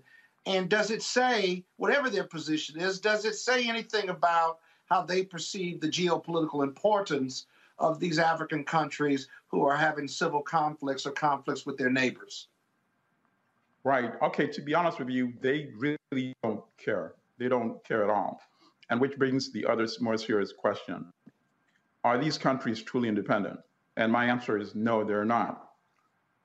What happened is many of these former European colonial powers, and now, of course, in concert with the United States since the 1960s, have come to the conclusion that it is better to have neo-colonial regimes in African countries. So in other words, you may have an African prime minister or an African president, but all of them effectively serve the interest of the global European establishment, Europe and the United States. So they get a blank check. So that is why they can kill as many fellow Africans without any retribution from the West, because they're not really doing anything that violates the interest of the West. So let me give you the classic example. In 1990, October 1, 1990, Rwanda was invaded from Uganda. Uganda has a neo-colonial U.S. puppet who's been in power for 36 years. His name is General Yoweri Museveni. So Museveni had convinced the United States that we can actually displace French neocolonialism from Rwanda with U.S. English-speaking neocolonialism and used me as the conduit. So from 1990 to 1994, even though fighting was going on in Rwanda, exacerbating ethnic tensions between the Tutsi minority population and the Hutu majority, nothing happened. France, the neocolonial power, brought the issue to the United Nations Security Council and said the invasion from Uganda is a war of aggression and could escalate things drastically in this country, which has ethnic volatility. So we should treat this as a war of aggression and force Uganda to withdraw. The United States blocked that attempt because the United States obviously was interested in displacing French imperialism from Rwanda. Fast a little forward to 1994. The plane carrying the Hutu president is then shot down, and lo and behold, things that had been predicted for the 4 years that the fighting was going on suddenly erupted. The genocidal massacres. Hundreds of thousands, estimates range from 800,000 to 1 million people killed. The United States was a big part of this conflict by having supported the Ugandan invasion. But you don't get that in any of the narratives. And what was the primary target? The primary target was to take control of Rwanda in order to have access to the phenomenal resources of neighboring Congo, Eastern Congo. Eastern Congo, perhaps per square inch, perhaps one of the richest real estates in the world. You find anything and everything there, you name it. And here's the other thing. After the French influence was displaced from Rwanda, the invasion then went on into Eastern Congo. And anybody can do the research. The estimates of people that have died in Eastern Congo range from 6 to 7 million. But at the same time that mountains of bodies are being created, guess what? Western companies were mining resources from Eastern Congo. This was a very well-planned, genocidal, profitable war. If anybody goes to the website of the United Nations and search which companies benefited from resources of Eastern Congo during this conflict, it will list major Western companies. So in other words, the UN did a report indicting these companies, but obviously it did not get major coverage in corporate media, and some of us here may be hearing this for the first time. So that's why I say they don't really care about African lives. Anytime they take some action or pretend to care, it's just a question of crocodile tears. Because otherwise, somebody needs to explain why the U.S. allowed the genocidal war in Rwanda as well as in Congo. Hey, Roland, you got time for one more question? I suppose, Captain. If all of that is true, and there's no reason not to believe that, then China is introduced into the African countries. Right. How do you justify their interests and their access to these African countries when the U.S. And the UN, other countries, seem to be hands off, as opposed to China that has heavily invested in Africa in several countries? Right. Okay. And I'm glad you asked that question, because you can imagine how sickening it is to me when I hear these Western countries condemn China for not caring about human rights in Africa, based on what I just spoke about. And China's people are there too. Of course, China, and that is why they're really envious of China. And I'm not saying this to praise China, because China, in a way, is a new imperial power in Africa as well. But what the difference between China and the West is that China has never been behind any genocidal war in an African country. China, yes, has sent hundreds of thousands, perhaps even millions of Chinese to Africa. China has built infrastructure in African countries, built roads, bridges, built major buildings. But at the same time, China is now also leveraging and working itself into controlling African countries by virtue of all these loans that China has been lending. But the last person to tell African countries, to warn African countries about China, the last person should be anybody from these Western countries who are actually behind all these genocidal wars. One final comment I'd like to make. I like the fact that Roland started this conversation by talking about power. African countries own all the resources that is creating wealth and prosperity everywhere else around the world except in Africa. So while they may hold all the resources that the West and China now covet, they don't have power by virtue of not controlling the price at which those resources are sold. Well, as the president of Ghana said to me, he said, how can the richest continent in the world have the poorest people in the world? That simply cannot be the case. Mohsen Alamati, publisher, blackstarnews.com. We certainly appreciate it. Thank you so very much. Thank you so much. All right, folks, going to a break right now. We come back. Our Black and Missing Person of the Day. We always, of course, talking about that. Plus, you'll hear from Senator Gary Peters, who is leading the Democrats' effort to take back or keep control of the U.S. Senate and expand their control. That's next on Roland Martin Unfiltered on the Black Star Network.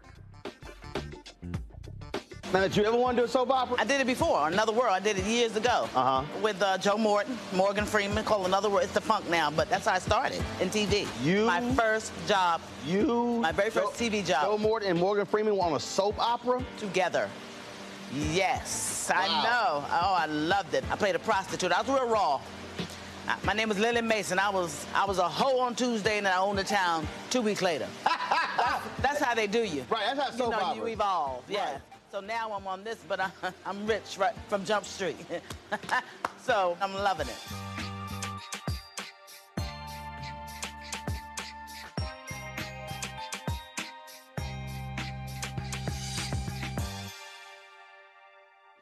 My name is Charlie Wilson. Hi, I'm Sally Richardson Whitfield. And I'm Dondre Whitfield. Hey, everybody, this is your man, Fred Hammond, and you're watching Roland Martin, my man, Unfiltered.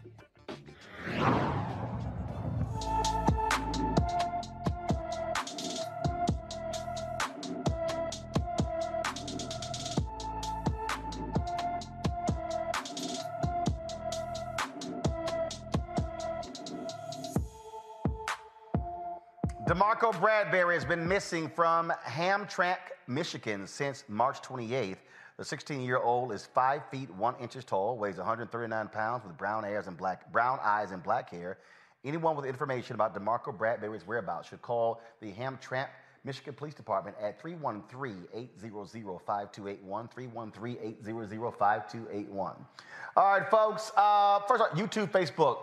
Y'all need to get y'all likes and shares up, okay? We should be at 1,000 on YouTube. We should be at a larger number on Facebook. So by the time this Senator Gary Peters interview ends, we should be at more than 1,000 likes on YouTube, especially with almost 2,500 of y'all watching right now.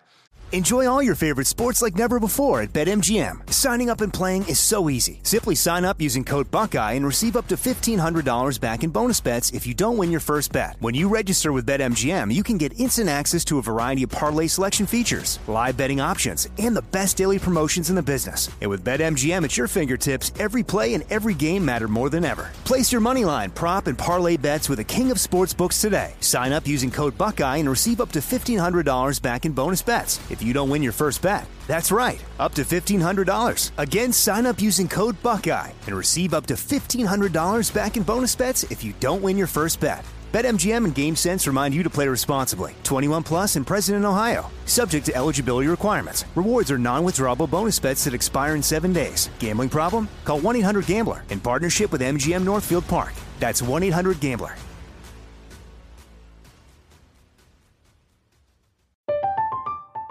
I'm Katya Adler, host of The Global Story. Over the last 25 years, I've covered conflicts in the Middle East, political and economic crises in Europe, drug cartels in Mexico. Now I'm covering the stories behind the news all over the world in conversation with those who break it. Join me Monday to Friday to find out what's happening, why, and what it all means. Follow The Global Story from the BBC wherever you listen to podcasts. Hi, I'm Cindy Crawford, and I'm the founder of Meaningful Beauty. Well, I don't know about you, but I never liked being told, oh, wow, you look so good for your age. Why even bother saying that? Why don't you just say you look great at any age, every age? That's what Meaningful Beauty is all about. We create products that make you feel confident in your skin at the age you are now. Meaningful Beauty. Beautiful skin at every age. Learn more at meaningfulbeauty.com.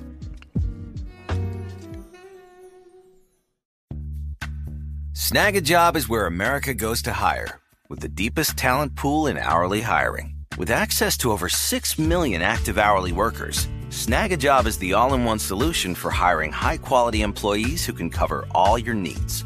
On demand, temp to hire, part-time or full-time. You name the position. Warehouse worker, retail associate, grocery store clerk, fitness trainer, baker, stylist, bellhop, podcast producer. Yeah, Snag a Job's got a worker for that. With our easy-to-use platform, you're able to seamlessly post and fill available positions quickly with a dedicated customer support team to provide all the help you need along the way. Kind of nice knowing you have a talent pool like that in your own backyard, right? Snag a Job is the partner you need to keep your business running smoothly. So visit snagajob.com or text SNAG to 242424 to talk to an expert. Snagajob.com, where America goes to hire. All right, folks, earlier today I talked with Democratic Senator Gary Peters of Michigan. He leads the Democratic Senate Congressional Committee, which, of course, is tasked with re-electing and winning Democratic seats in the United States Senate. We talked about Judge Ketanji Brown Jackson, what they're going to do to speak to African Americans in this midterm, and how are they going to overcome the low poll numbers of President Joe Biden. Here's our conversation. All right, Senator Gary Peters, let's get right to it. First of all, glad to have you here. It's been a couple of years since I was there in Detroit when you were in that tough re-election campaign against John James. Yeah, absolutely. And it was wonderful to see you in Detroit, and it's really a privilege to be on your program. Thanks for having me on. Well, I want to use it as a setup. I mean, you were in a very tough re-election campaign in 2020. And now, all of a sudden, you're leading the Democrats' campaign efforts to not only just keep control of the Senate, to expand your majorities. You've got some critical races, North Carolina, Florida, Wisconsin, Pennsylvania, Ohio, Kentucky. You even have, Gary Chambers in Louisiana talking about 300,000 unregistered African Americans in Louisiana, an opportunity to actually do something there with Democratic Governor John Bel Edwards, who won his re-election campaign as well. You're trying to hold on to Georgia, Nevada, Arizona, New Hampshire, but you also have hard poll numbers because of the economy, because of inflation. And so what really is your focus, your strategy to ensure Democrats are able to hold on to the United States Senate? Well, and I'm confident we will. But as you mentioned, I don't want to just bring back incumbents. That would be 50-50, which may make sure that we're still in the majority.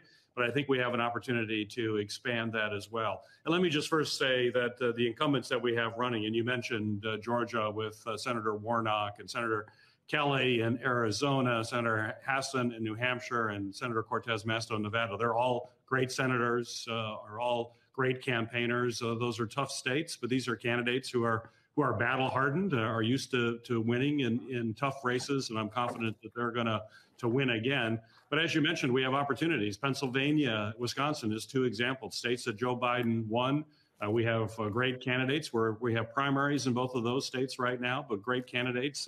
Any of them can win. And basically the way we win is about a contrast. Elections are about contrast. Where have Democrats been? Where have Republicans been? And when you look at just getting through this pandemic, the Recovery Act, which helped families get through the pandemic, helped small businesses survive, help families put food on the table, providing child tax credit to help families with their children, those were Democratic initiatives. And not one Republican voted for them. They were against all of that help that people received. We've also made substantial investments in infrastructure, and we're focused on lowering costs. And you'll see this in the coming months as we fight to lower prescription drug costs and help families. And you contrast that with the Republican message. We have my counterpart over in the Republican campaign committee. In his plan, he says if Republicans take the majority, they want to raise taxes on half of Americans. Folks, middle income and lower income folks, that's where they want to raise taxes. And they say zero about companies, major corporations in this country that pay zero taxes. That's okay for Republicans, but for hardworking Americans, they want to raise taxes. We have a very clear contrast to offer the American people this election season.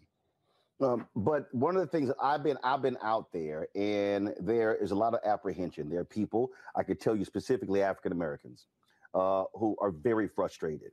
George Floyd Justice Act didn't pass. For the People Act, John Lewis Act didn't pass.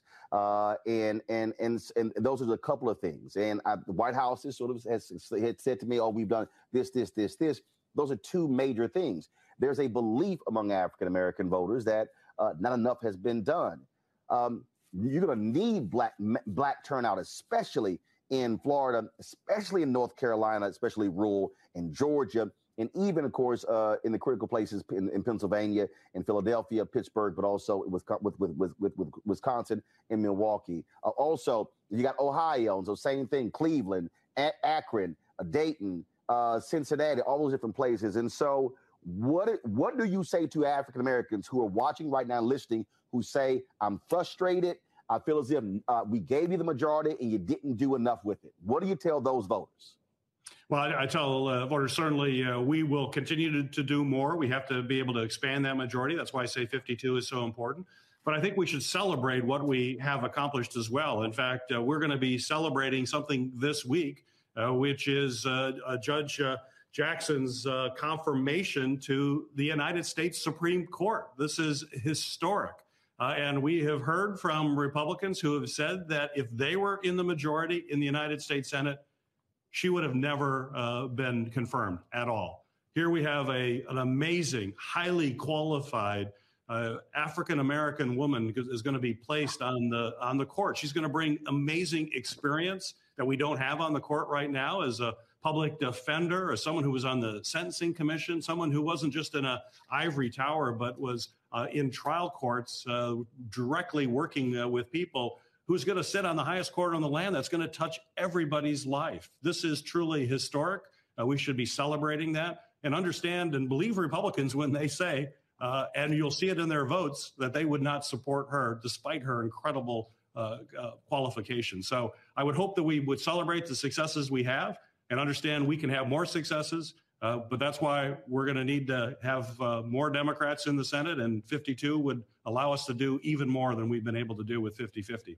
I've talked to Black Democratic strategists and pollsters and others who also say it is going to be important to put the resources on the ground, boots on the ground, but also reaching out to Black-owned media and others. I've been highly critical in the past of Democrats and their efforts when it comes to providing those dollars to Black-owned media outlets. We not just politically, but also when it comes to the federal government spending $1 billion annually, only 1% going to African Americans. And so are you also making it clear to the DSCC staff and to the candidates, do not give short shrift to Black media, the people out there who know how to reach African Americans, because every vote is going to count. We saw that with the Warnock-Ossoff runoff, and we saw that with Biden winning in Georgia and in Arizona as well. I couldn't agree more. And actually, I'm living proof of that in my race in Michigan, which was a very, very tight race, was absolutely critical for us to be able to get to the majority that we're in. And we made investments 2 years out, not just right election time, being in the community, engaging community activists from the community that will engage folks in their own community. It makes a difference. It was a critical difference for me in Detroit and Flint and other communities in Michigan, which was the difference between me winning and Joe Biden winning. I'm living proof of that. So now as chair of the DSCC, I'm making sure that that same template is used in every state that we have. And I also want to say, let's celebrate some of the amazing candidates we have running for the Senate. With Val Demings in Florida, I can guarantee you she knows how to win. I'm so excited about her candidacy, and Sherry Beasley in North Carolina, who will be working in communities across North Carolina to turn out votes necessary to win. So we understand how important African-American votes are, not just for the Democratic Party, but for our country. We absolutely have to have those voices not only being heard at the ballot box, but seeing that in key places of representation, both in the Senate and now in the Supreme Court. Well, look, it's definitely going to be a whole lot of things happening between now and November. It'd be very contentious. Certainly, we'll look forward to having you back. And also, please encourage those senators who are running to make sure they're also reaching out to shows like ours. I know a lot of people they want to focus on mainstream media. But again, it's all about the margins. And again, I think it's going to be extremely long night come November, because Republicans and their voter suppression efforts. And so every vote absolutely going to count. Absolutely, Roland. And that's why I appreciate you focusing on that issue, because it is about turnout. And as you know, this is a midterm as well, where people don't turn out to the same level as they do at the presidential year. But it is every bit as important. In fact, any gains that were gained in a presidential year can be very easily lost in the midterm if people don't show up. And it's certainly incumbent on candidates. It's incumbent on the DSCC. It's incumbent on all of us to make sure folks understand that there is a clear choice in this election. It'll make a major difference in their lives. And the only way they can have some control over that is by going out and voting and making sure that their voice is heard. All right. Senator Garrett Peters of Michigan, we appreciate it. Thanks a lot. Great to be with you. Thank you. All right, Monique, I'll start with you. A new poll out today shows Herschel Walker leading Senator Raphael Warnock by 4 points in Georgia. Granted, it's very early. But the reality is, if you look at the concern about the economy, inflation, rising prices, poll numbers of the president down, the Democrats do have a very difficult task, especially when historically the party that's in power loses seats. This is going to be a critical midterm election. It absolutely is. And it's critical for Georgia. I mean, whatever you all did the last time, guys, you saved this nation, and not just yourselves, but now especially yourselves will need saving, because the options between your current senator and the front runner right now could not be more stark. And I am picking my words as carefully as I can, that this situation is dire. So let's vote, guys. Scott. Yeah, I think it's too late. I think without the George Floyd Act and the Voting Rights Act, and with inflation and this war, I think it's baked in with most of black voters. And, you know, I challenge you, other than the Republicans are going to win, give me your top 3 reasons why black folks should come out and vote again for Democrats that haven't delivered on their promises. I just think it's too late. And every polling, and I know you say it's early and what have you, but you're going to have to give black voters in Georgia and elsewhere more than Ketanji as the reason to vote for the Democrats, because the 2 most important things for Democrats and for black people is the Voting Rights Act and George Floyd Act, and we just simply did not get it done. Tanya? I absolutely agree with that. And I'm here in Atlanta, Georgia. We organized under unprecedented circumstances in the middle of a pandemic to deliver both 2 senators and a president. We are facing a gubernatorial race that's incredibly contentious, but we can't out-organize voter suppression and voter nullification efforts. I mean, we just can't. And so I really appreciate you asking the senator to make sure that black media outlets get the resources they need. These on-the-ground voter registration and voter mobilization organizations, many of which are run by black women, they need to be resourced. If you want people to make the persuasive case that Scott's talking about as to why you should stand in line in a pandemic where you can't even get water because it's against the law, you need to give them a reason to vote. Now, I'm going to vote because I'm 51, and I feel like my grandmother would turn over in her grave if I didn't. Right. But young people, it's like, what have you done for me lately? You don't give people what you want them to have. You feed them what they eat. We asked for protection from police brutality and death. We asked for laws that would protect the integrity of our franchise. And as much as I'm excited about the Justice Jackson ascending to the U.S. Supreme Court, for the lives of many Black people, that doesn't address the present need that they're dealing with. So I don't know. It may be too little, too late. So here's why. Here's Monique. Go ahead. I pray that no person responsible for mobilizing on the ground is listening right now, especially to my brother Scott, and getting their hopes and their desire to create change crushed in the process of these words. It is quite obviously not too late. It is not too little. It is frankly, before the voting ends, not too late. And as for the why, to me, it's obvious. And if we can't enunciate it to people who have not been around as long as we have, then that is our fault. That is not theirs, because the differences cannot be more stark, and people are capable of doing math. Hold on, Scott. 50 and 50 is a tie, and we've got a vice president. That is not the same thing as a majority, as the senator was just discussing. So yes, there are things that we wanted delivered, and we all fought for them. God knows, I fought for them, y'all fought for them, Roland fought for them. We all fought for things for our people. Some of them we got, some of them we didn't, but I can guarantee you the things that we didn't get won't even be a whisper, not a thought, not a prayer, not a hope, not a plan. It certainly won't be legislation.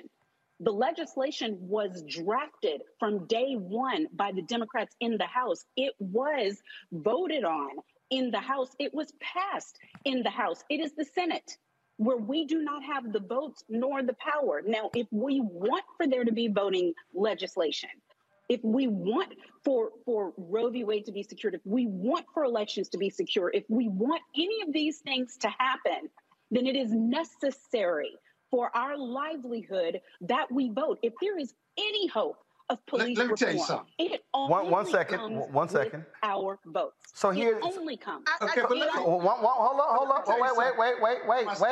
Wait, Scott, wait. I heard all three of y'all. Here's why I do not believe on April 6th that the world is over. You've got Congresswoman Val Demings, who's running in Florida. You've got Senator Raphael Warnock running for re-election in Georgia, a prolific fundraiser. You've got the candidate who's leading in a significant way in Wisconsin, Mandela Barnes, who is the current lieutenant governor. You've got Sherry Beasley, the former Chief Justice of the North Carolina Supreme Court, who is the Democratic candidate in North Carolina. You've got Charles Booker, who is running against Rand Paul in Kentucky. You've got Fetterman is leading in Pennsylvania, but you've also got Malcolm Kenyatta, who is also on the ballot as well. And so then, of course, you have probably the candidate who will win in Ohio is going to be Congressman Tim Ryan. So out of all those states I just mentioned, then, of course, we also had Gary Chambers, who's trying to become the Democratic nominee in Louisiana based upon the jungle primary. So of the 7 states I mentioned, you've got 5 Black candidates who are running. And so when you talk about the issue that folks care about, to Monique's point, when you change the dynamics, we know right now the fundamental problem for Democrats is that you had 2 Democratic senators who stood in the way of making massive changes. Kyrsten Sinema, Joe Manchin.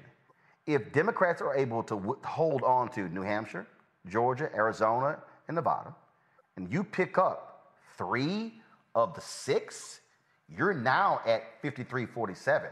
You negate Sinema and Manchin. So the very things that we're talking about that could get passed could very well happen. But here's the other issue. You still got to hold the House. And, exactly. No, but I'm not, hold up.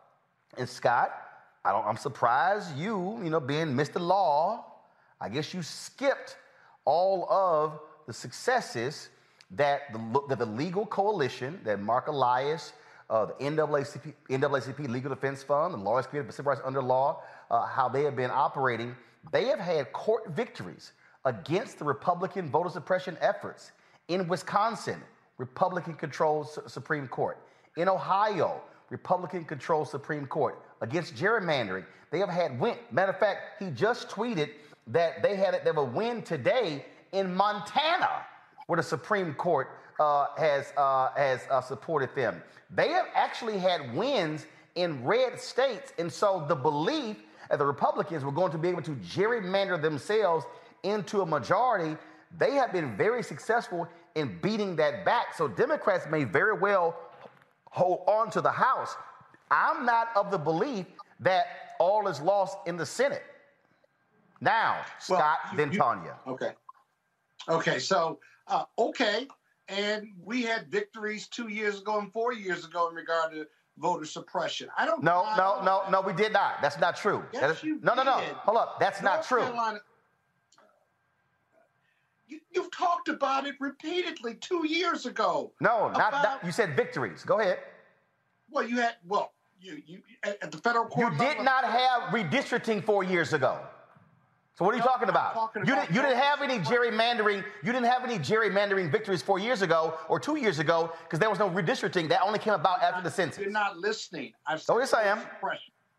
Well, then you would have heard me say we had victories in regard to voter suppression 2 years ago. But listen, guys, I hope I'm wrong.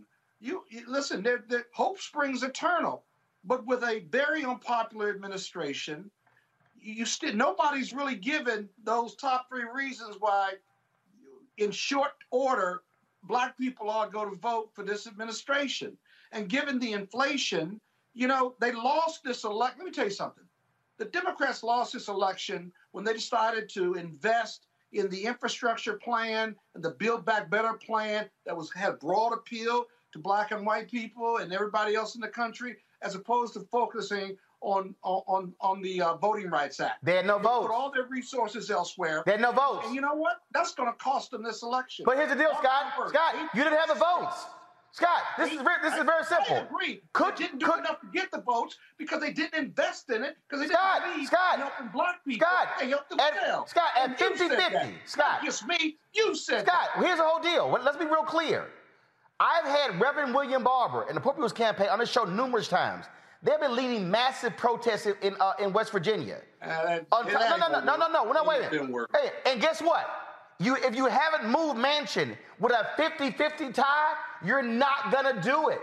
It passed the House. It didn't pass the Senate. That's the whole point. We have had numerous conversations about how to move Manchin. You said yourself, get in the streets, keep the pressure on. Right, and guess what? Did it work?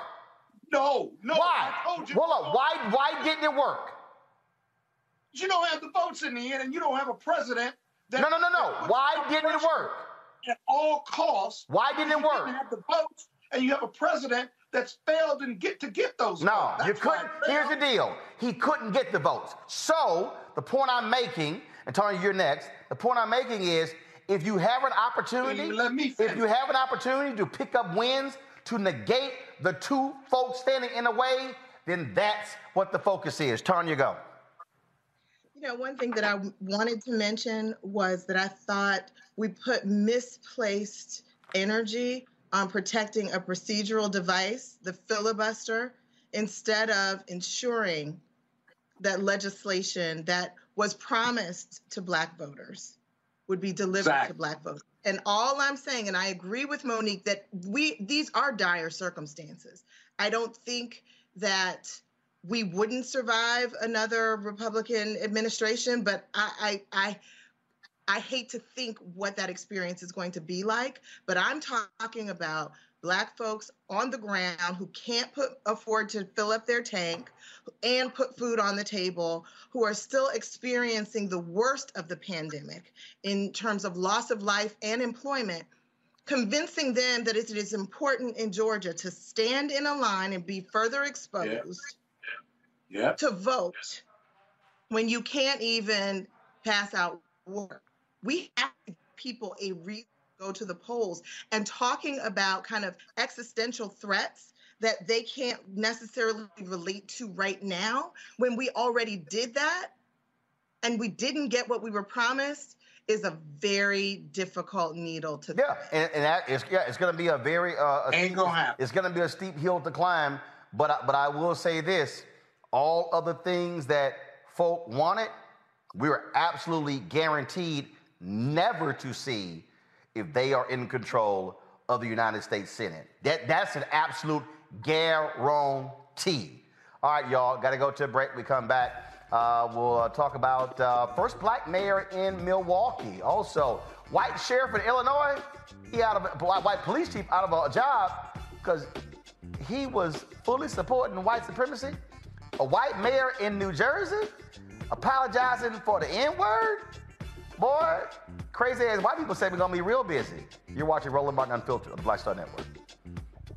Black Star Network is this. Oh, no punches! I'm real revolutionary right now. Support this man, Black Media. He makes sure that our stories are told. Thank you for being the voice of Black America, Roland. Stay black. I love y'all. All momentum we have now, we have to keep this going. The video looks phenomenal. See, there's a difference between Black Star Network and black-owned media and something like CNN. You can't be black-owned media and be scared. It's time to be smart. Bring your eyeballs home. You dig?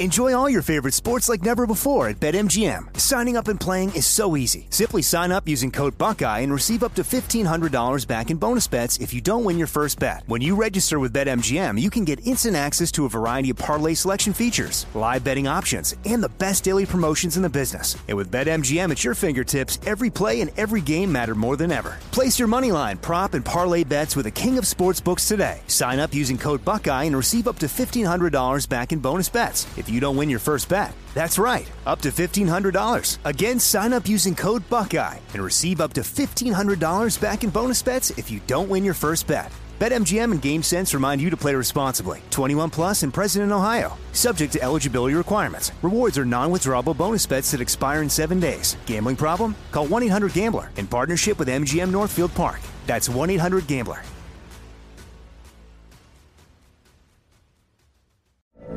From BBC Radio 4, Britain's biggest paranormal podcast is going on a road trip. I thought in that moment, oh my God, we've summoned something from this board. This is Uncanny USA.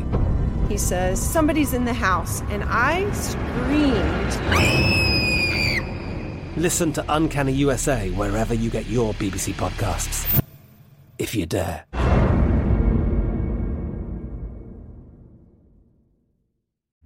Hi, I'm Cindy Crawford, and I'm the founder of Meaningful Beauty. Well, I don't know about you, but I never liked being told, oh, wow, you look so good for your age. Why even bother saying that? Why don't you just say you look great at any age, every age? That's what Meaningful Beauty is all about. We create products that make you feel confident in your skin at the age you are now. Meaningful Beauty. Beautiful skin at every age. Learn more at meaningfulbeauty.com.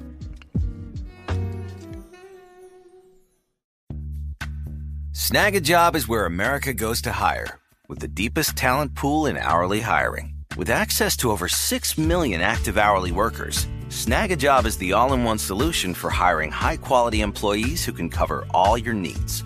On demand, temp to hire, part-time or full-time. You name the position. Warehouse worker, retail associate, grocery store clerk, fitness trainer, baker, stylist, bellhop, podcast producer. Yeah, Snag a Job's got a worker for that. With our easy-to-use platform, you're able to seamlessly post and fill available positions quickly with a dedicated customer support team to provide all the help you need along the way. Kind of nice knowing you have a talent pool like that in your own backyard, right? Snag a Job is the partner you need to keep your business running smoothly. So visit snagajob.com or text snag to 242424 to talk to an expert. Snagajob.com, where America goes to hire. I'm BB Winans. Hey, I'm Donnie Simpson. What's up? I'm Lance Gross, and you're watching Roland Martin Unfiltered. No charcoal grills are allowed. I'm white. I got you, girl. Yeah, illegal illegally selling water without a permit on my property. Whoa! Hey! You don't live here. I'm uncomfortable. Lord, we got a couple of doozies and crazy-ass white people. A veteran Springfield, Illinois police chief officer resigns after his hate-filled racist posts were discovered online. Aaron Paul Nichols wrote anti-black and anti-Semitic posts on Twitter and far-right websites. Here's some of his posts. When I seize power, hate crimes will be encouraged. Niggers ruin everything. Even if it's whites doing the stealing, they're likely selling the meat to black-run restaurants or trading it to niggers for dope. Real talk. I'll say it in English. I'm a supporter of as many Holocausts as it takes to cleanse this world of Talmudic influence. Wow. The Springfield Police Department said the Springfield Police Department was made aware of comments reportedly posted to social media by an officer using a personal profile. Upon receiving this information, the department immediately launched an internal investigation. The officer has been placed on an unpaid administrative leave, and his police powers have been removed. These are serious allegations and will be investigated thoroughly in accordance with the Springfield Police Department procedures and the officers' collective bargaining agreement. The Springfield Police Department does not condone the use of racist comments by any of our officers at any time. Statements like this erode civilian trust and confidence in our department and are not tolerated. The views allegedly expressed by the officer do not align with our oath or the mission and philosophy of the Springfield Police Department, and in no way reflects the views of the over 200 officers within our department. Nicholas had been a cop for nearly 20 years. Springfield's black population is 20%. In New Jersey, last week we told you how a New Jersey town paid nearly $500,000 to a whistleblower who recorded the mayor and other city leaders on tape making racist comments. Well, the mayor of Clark, New Jersey lied. I didn't do that. I don't recall making any racist comments. Until yesterday, he admitted to making those comments. Y'all want a good laugh? Here's some of his apology. Good afternoon, ladies and gentlemen. Mayor Sal Bonacorso. I'm here today to make a statement. I'm here today to say I've made mistakes, and I'd like to apologize for the pain I caused to the residents of Clark, my family, my friends, and all those that were offended by my comments. They had a right to expect more from me. My words should not reflect on any of them. I deeply apologize for my hurtful and insensitive language. It was wrong. I'm embarrassed and ashamed to have spoken that way about a race of people. I have learned and I have changed, and it will not happen again. However, a true measure of a man is whether he can admit an error and then learn from it. Let me tell you what I mean. Back in 2020, when the BLM marches came through Clark, I thought I understood why people were drawn to the street to participate. After interacting with people of all generations and races at several rallies and hearing their moving stories, I started to see a much bigger picture of how discrimination played into a complex history. These experiences challenged my assumptions. I have never discriminated against anyone based on race, gender, and or any other groupings. I always treat people respectfully and fairly. I also learned that after my interactions at these local rallies that people didn't see me or maybe my beloved town that way. I never forgot that. It's been about 2 years since my experience at the marches revealed my blind spots. Since that time, I've made a shift mentally. I went to those marches in 2020 thinking I was going to hear people out. Instead, I heard much more inside my own head. I now realize that not sharing my insights and lessons from those rallies with this community was a missed opportunity. That day I started a journey of awareness, and that I should have shared my personal discoveries with all of you. Regarding the insensitive nature of my comments about a female Clark police officers, they were hurtful, and I'm sorry. They were also a part of a larger, difficult conversation we were having about performances of several officers employed by Clark PD. The truth is, I do not have a memory of every conversation I've had, and these are over 4 years old. I can say that I am a very different person in 2022 than I was in 2020. And for that, when those tapes were made 4 years ago, because the world is a teacher, and I've gotten through good fortune to learn from it, a person's age doesn't determine growth, it's ongoing. I was blessed through a mutual friend to meet a gentleman by the name of Mark Bullock, a Rahway resident, a community leader, a CEO of a nonprofit group, New Life CDC. After a long, heartfelt, truthful conversation with Mark, I have decided it's time to continue my learning with action.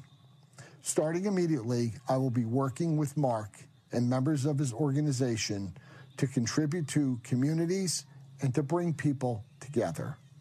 I would like to thank him for meeting with me, and I look forward to working in partnership with him. I can't play no more of that bullshit, Tanya. I just can't. First of all, 4 years ago, he said a person admits their mistakes. That fool initially said he didn't say it. He lying.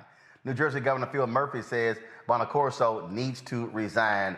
I don't believe a damn thing he's saying. What he really saying is, damn, I got caught.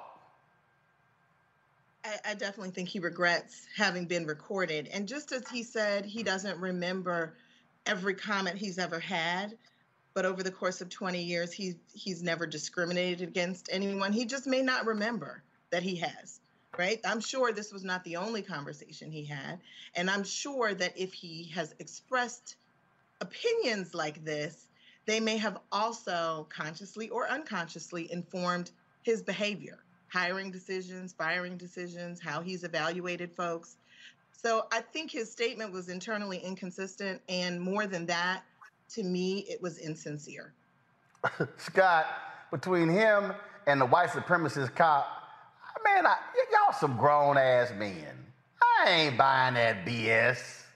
When he with his boys, that's when he let his hair down, using the N-word and talking about women aren't good cops, and you know, them N-words ain't worth shit over in the south side of town.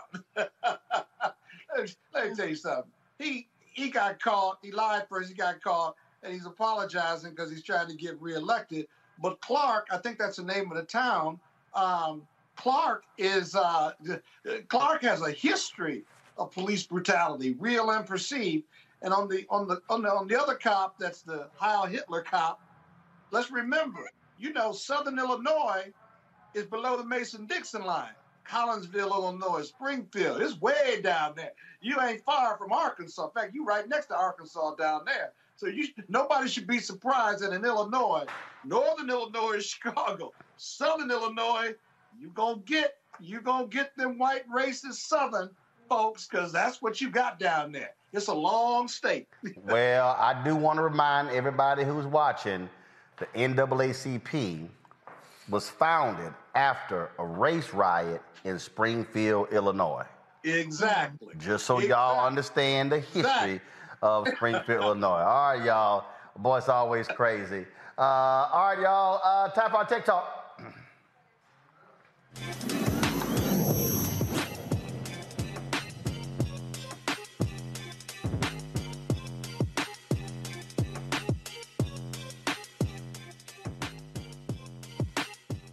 Every day, we remind you that Black-owned media and Black stories matter. In today's Tech Talk, we have a tech entrepreneur who was sick of the lack of diversity on cable TV, so she created a streaming service celebrating global Black stories. Here's a look at Quayle TV.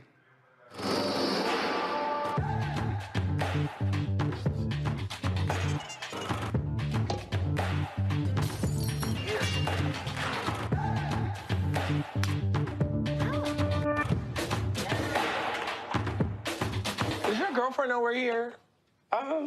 Yeah, she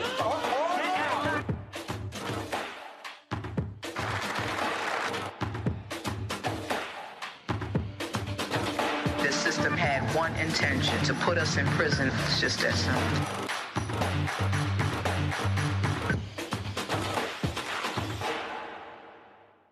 All right, for those who don't know, Kweli means truth in Swahili. Joining us right now from Alexandria, Virginia, Deshauna Spencer, founder and CEO of Kweli. What's happening?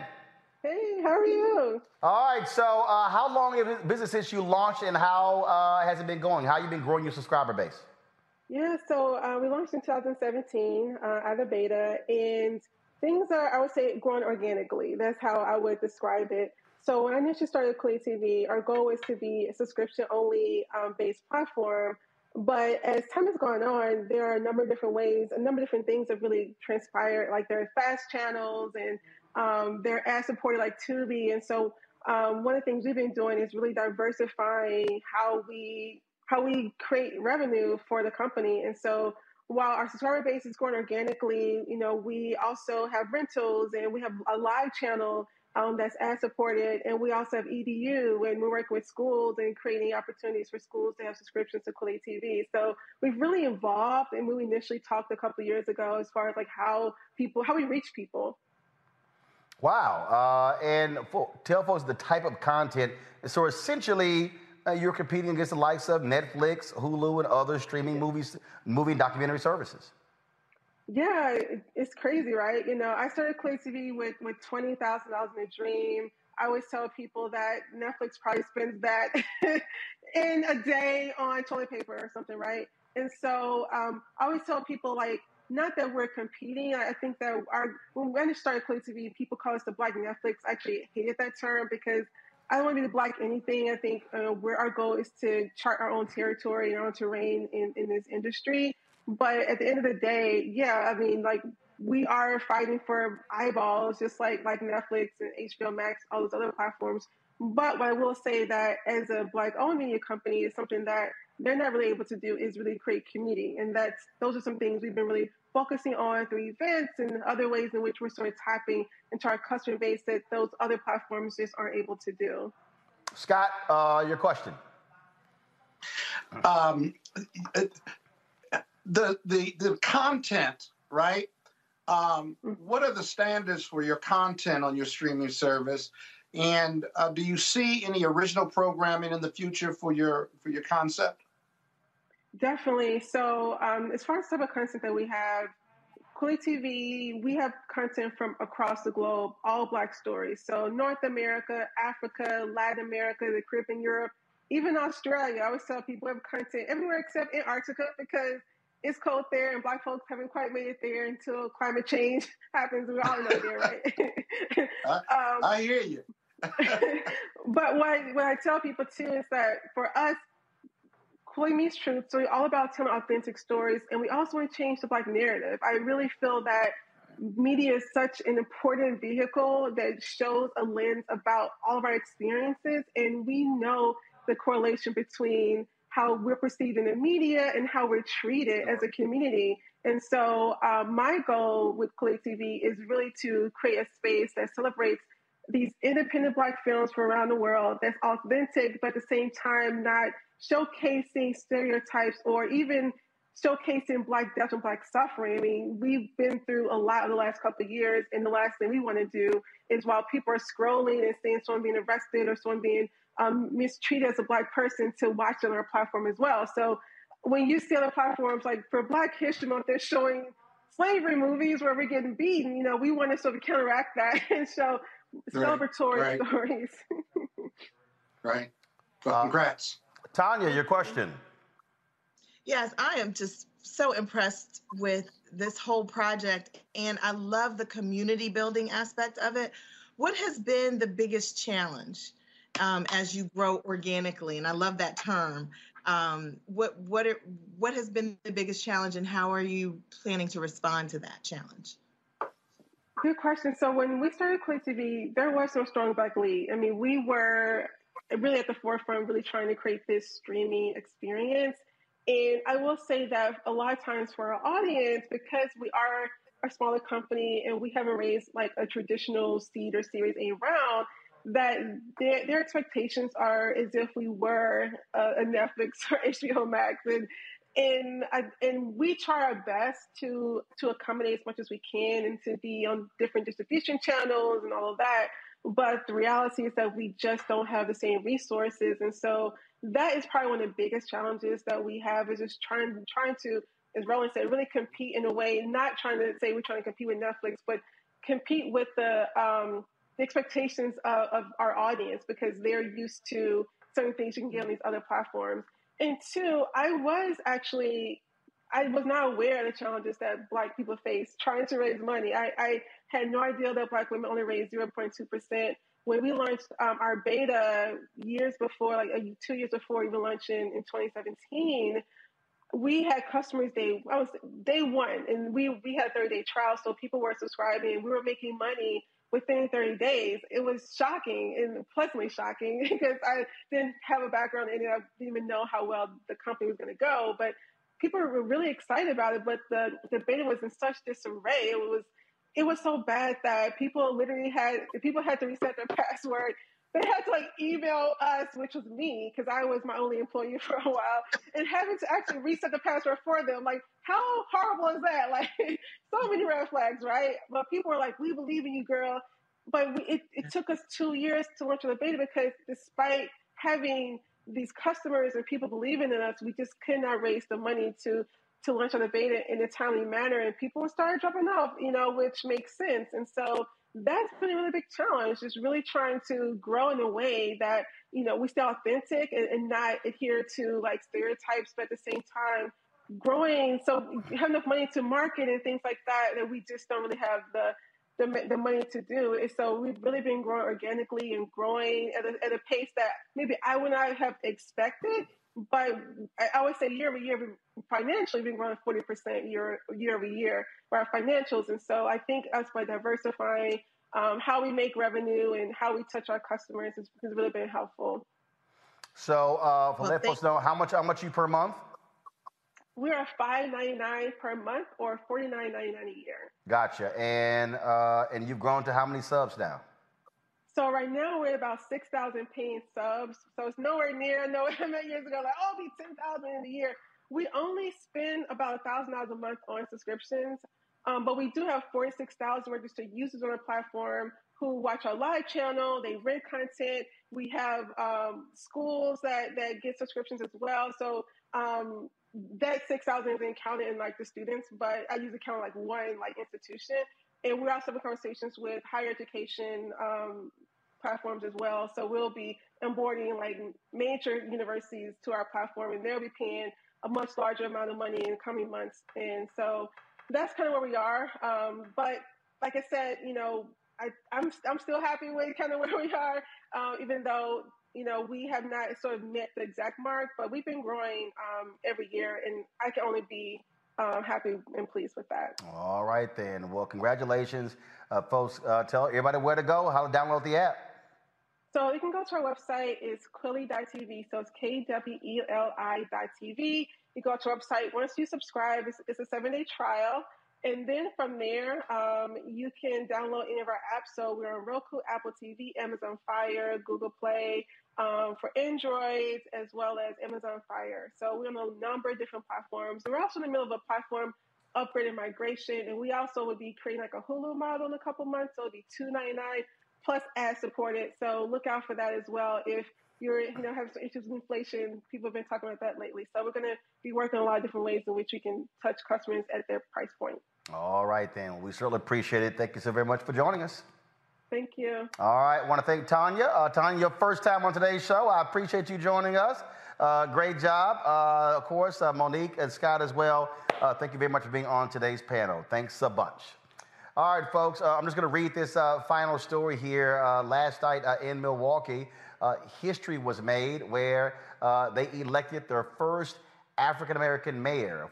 He has actually served as the interim mayor, but last night in the campaign, he actually won the final 2 years of the full term. Live elections have been taking place, and we keep telling y'all, don't just focus on Congress, y'all. Things are happening all the time. And so Cavalier Johnson becomes the first black elected mayor of Milwaukee. That's a distinction. the first black elected mayor of Milwaukee. So we certainly congratulate him, and trust me, I keep telling y'all that U.S. Senate race in in Wisconsin is going to be really important come November. And so I'm sure he is going to be playing a crucial role there in the state of Wisconsin. So, Cavalier, congratulations. Look forward to having you here on Roland Martin Unfiltered. Folks, that is it for us. Please support us in what we do. Download our Black Star Network app. We're trying to hit, by May 1st, 50,000 downloads of the app. You can download on your Apple phone, Android phone, Apple TV, Android TV, Roku, Amazon Fire TV, Xbox One, Samsung Smart TV. Also, please join our Bring the Funk fan club. All of your dollars go to make this show possible for us to be able to grow, cover the stories that need to be covered. You can do so. Of course, P.O. Box 57196, Washington, D.C. 20037. Cash App is the only Cash App that we have. It is $RM Unfiltered. Again, $RM Unfiltered. PayPal, you could just type this link in, takes you right there. It's paypal.me/R Martin Unfiltered. Venmo is at RM Unfiltered. Venmo.com/RM Unfiltered. Zelle, it's Roland at RolandSMartin.com. We also have Roland at RolandMartinUnfiltered.com. All right, folks, that's it for us. I appreciate it. I'll see you tomorrow right here on the blackest, coldest, and boldest show. Y'all know how an alpha does it. All right, then. I'm going to see y'all tomorrow. Holla!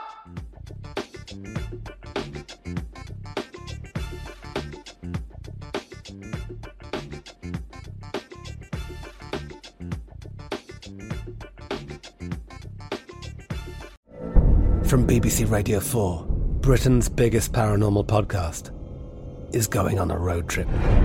I thought in that moment, oh my God, we've summoned something from this board. This is Uncanny USA. He says, somebody's in the house, and I screamed. Listen to Uncanny USA wherever you get your BBC podcasts, if you dare.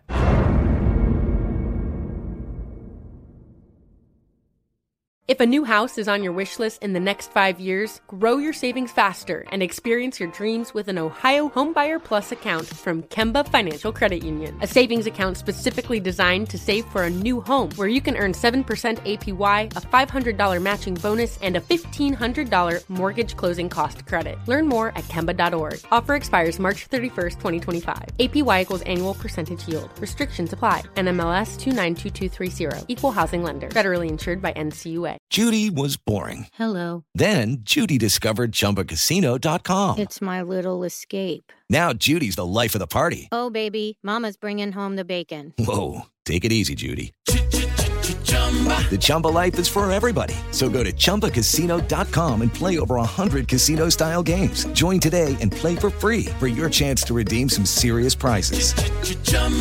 ChumbaCasino.com. No purchase necessary. Void where prohibited by law. 18 plus terms and conditions apply. See website for details. Are you looking for the perfect move-in ready home this spring season? Now's the time to buy at Fisher Homes. For a limited time only, enjoy below-market interest rates starting at 5.375% APR, 6.139% APR. With these exclusive lower rates, you can save hundreds on a move-in ready home and start enjoying the benefits of home ownership even faster. Schedule your personal tour with one of our new home specialists at FisherHomes.com and make this spring the season you find your perfect home sweet home. Financing provided by Victory Mortgage, LLC, NMLS 461249, Equal Housing Lender.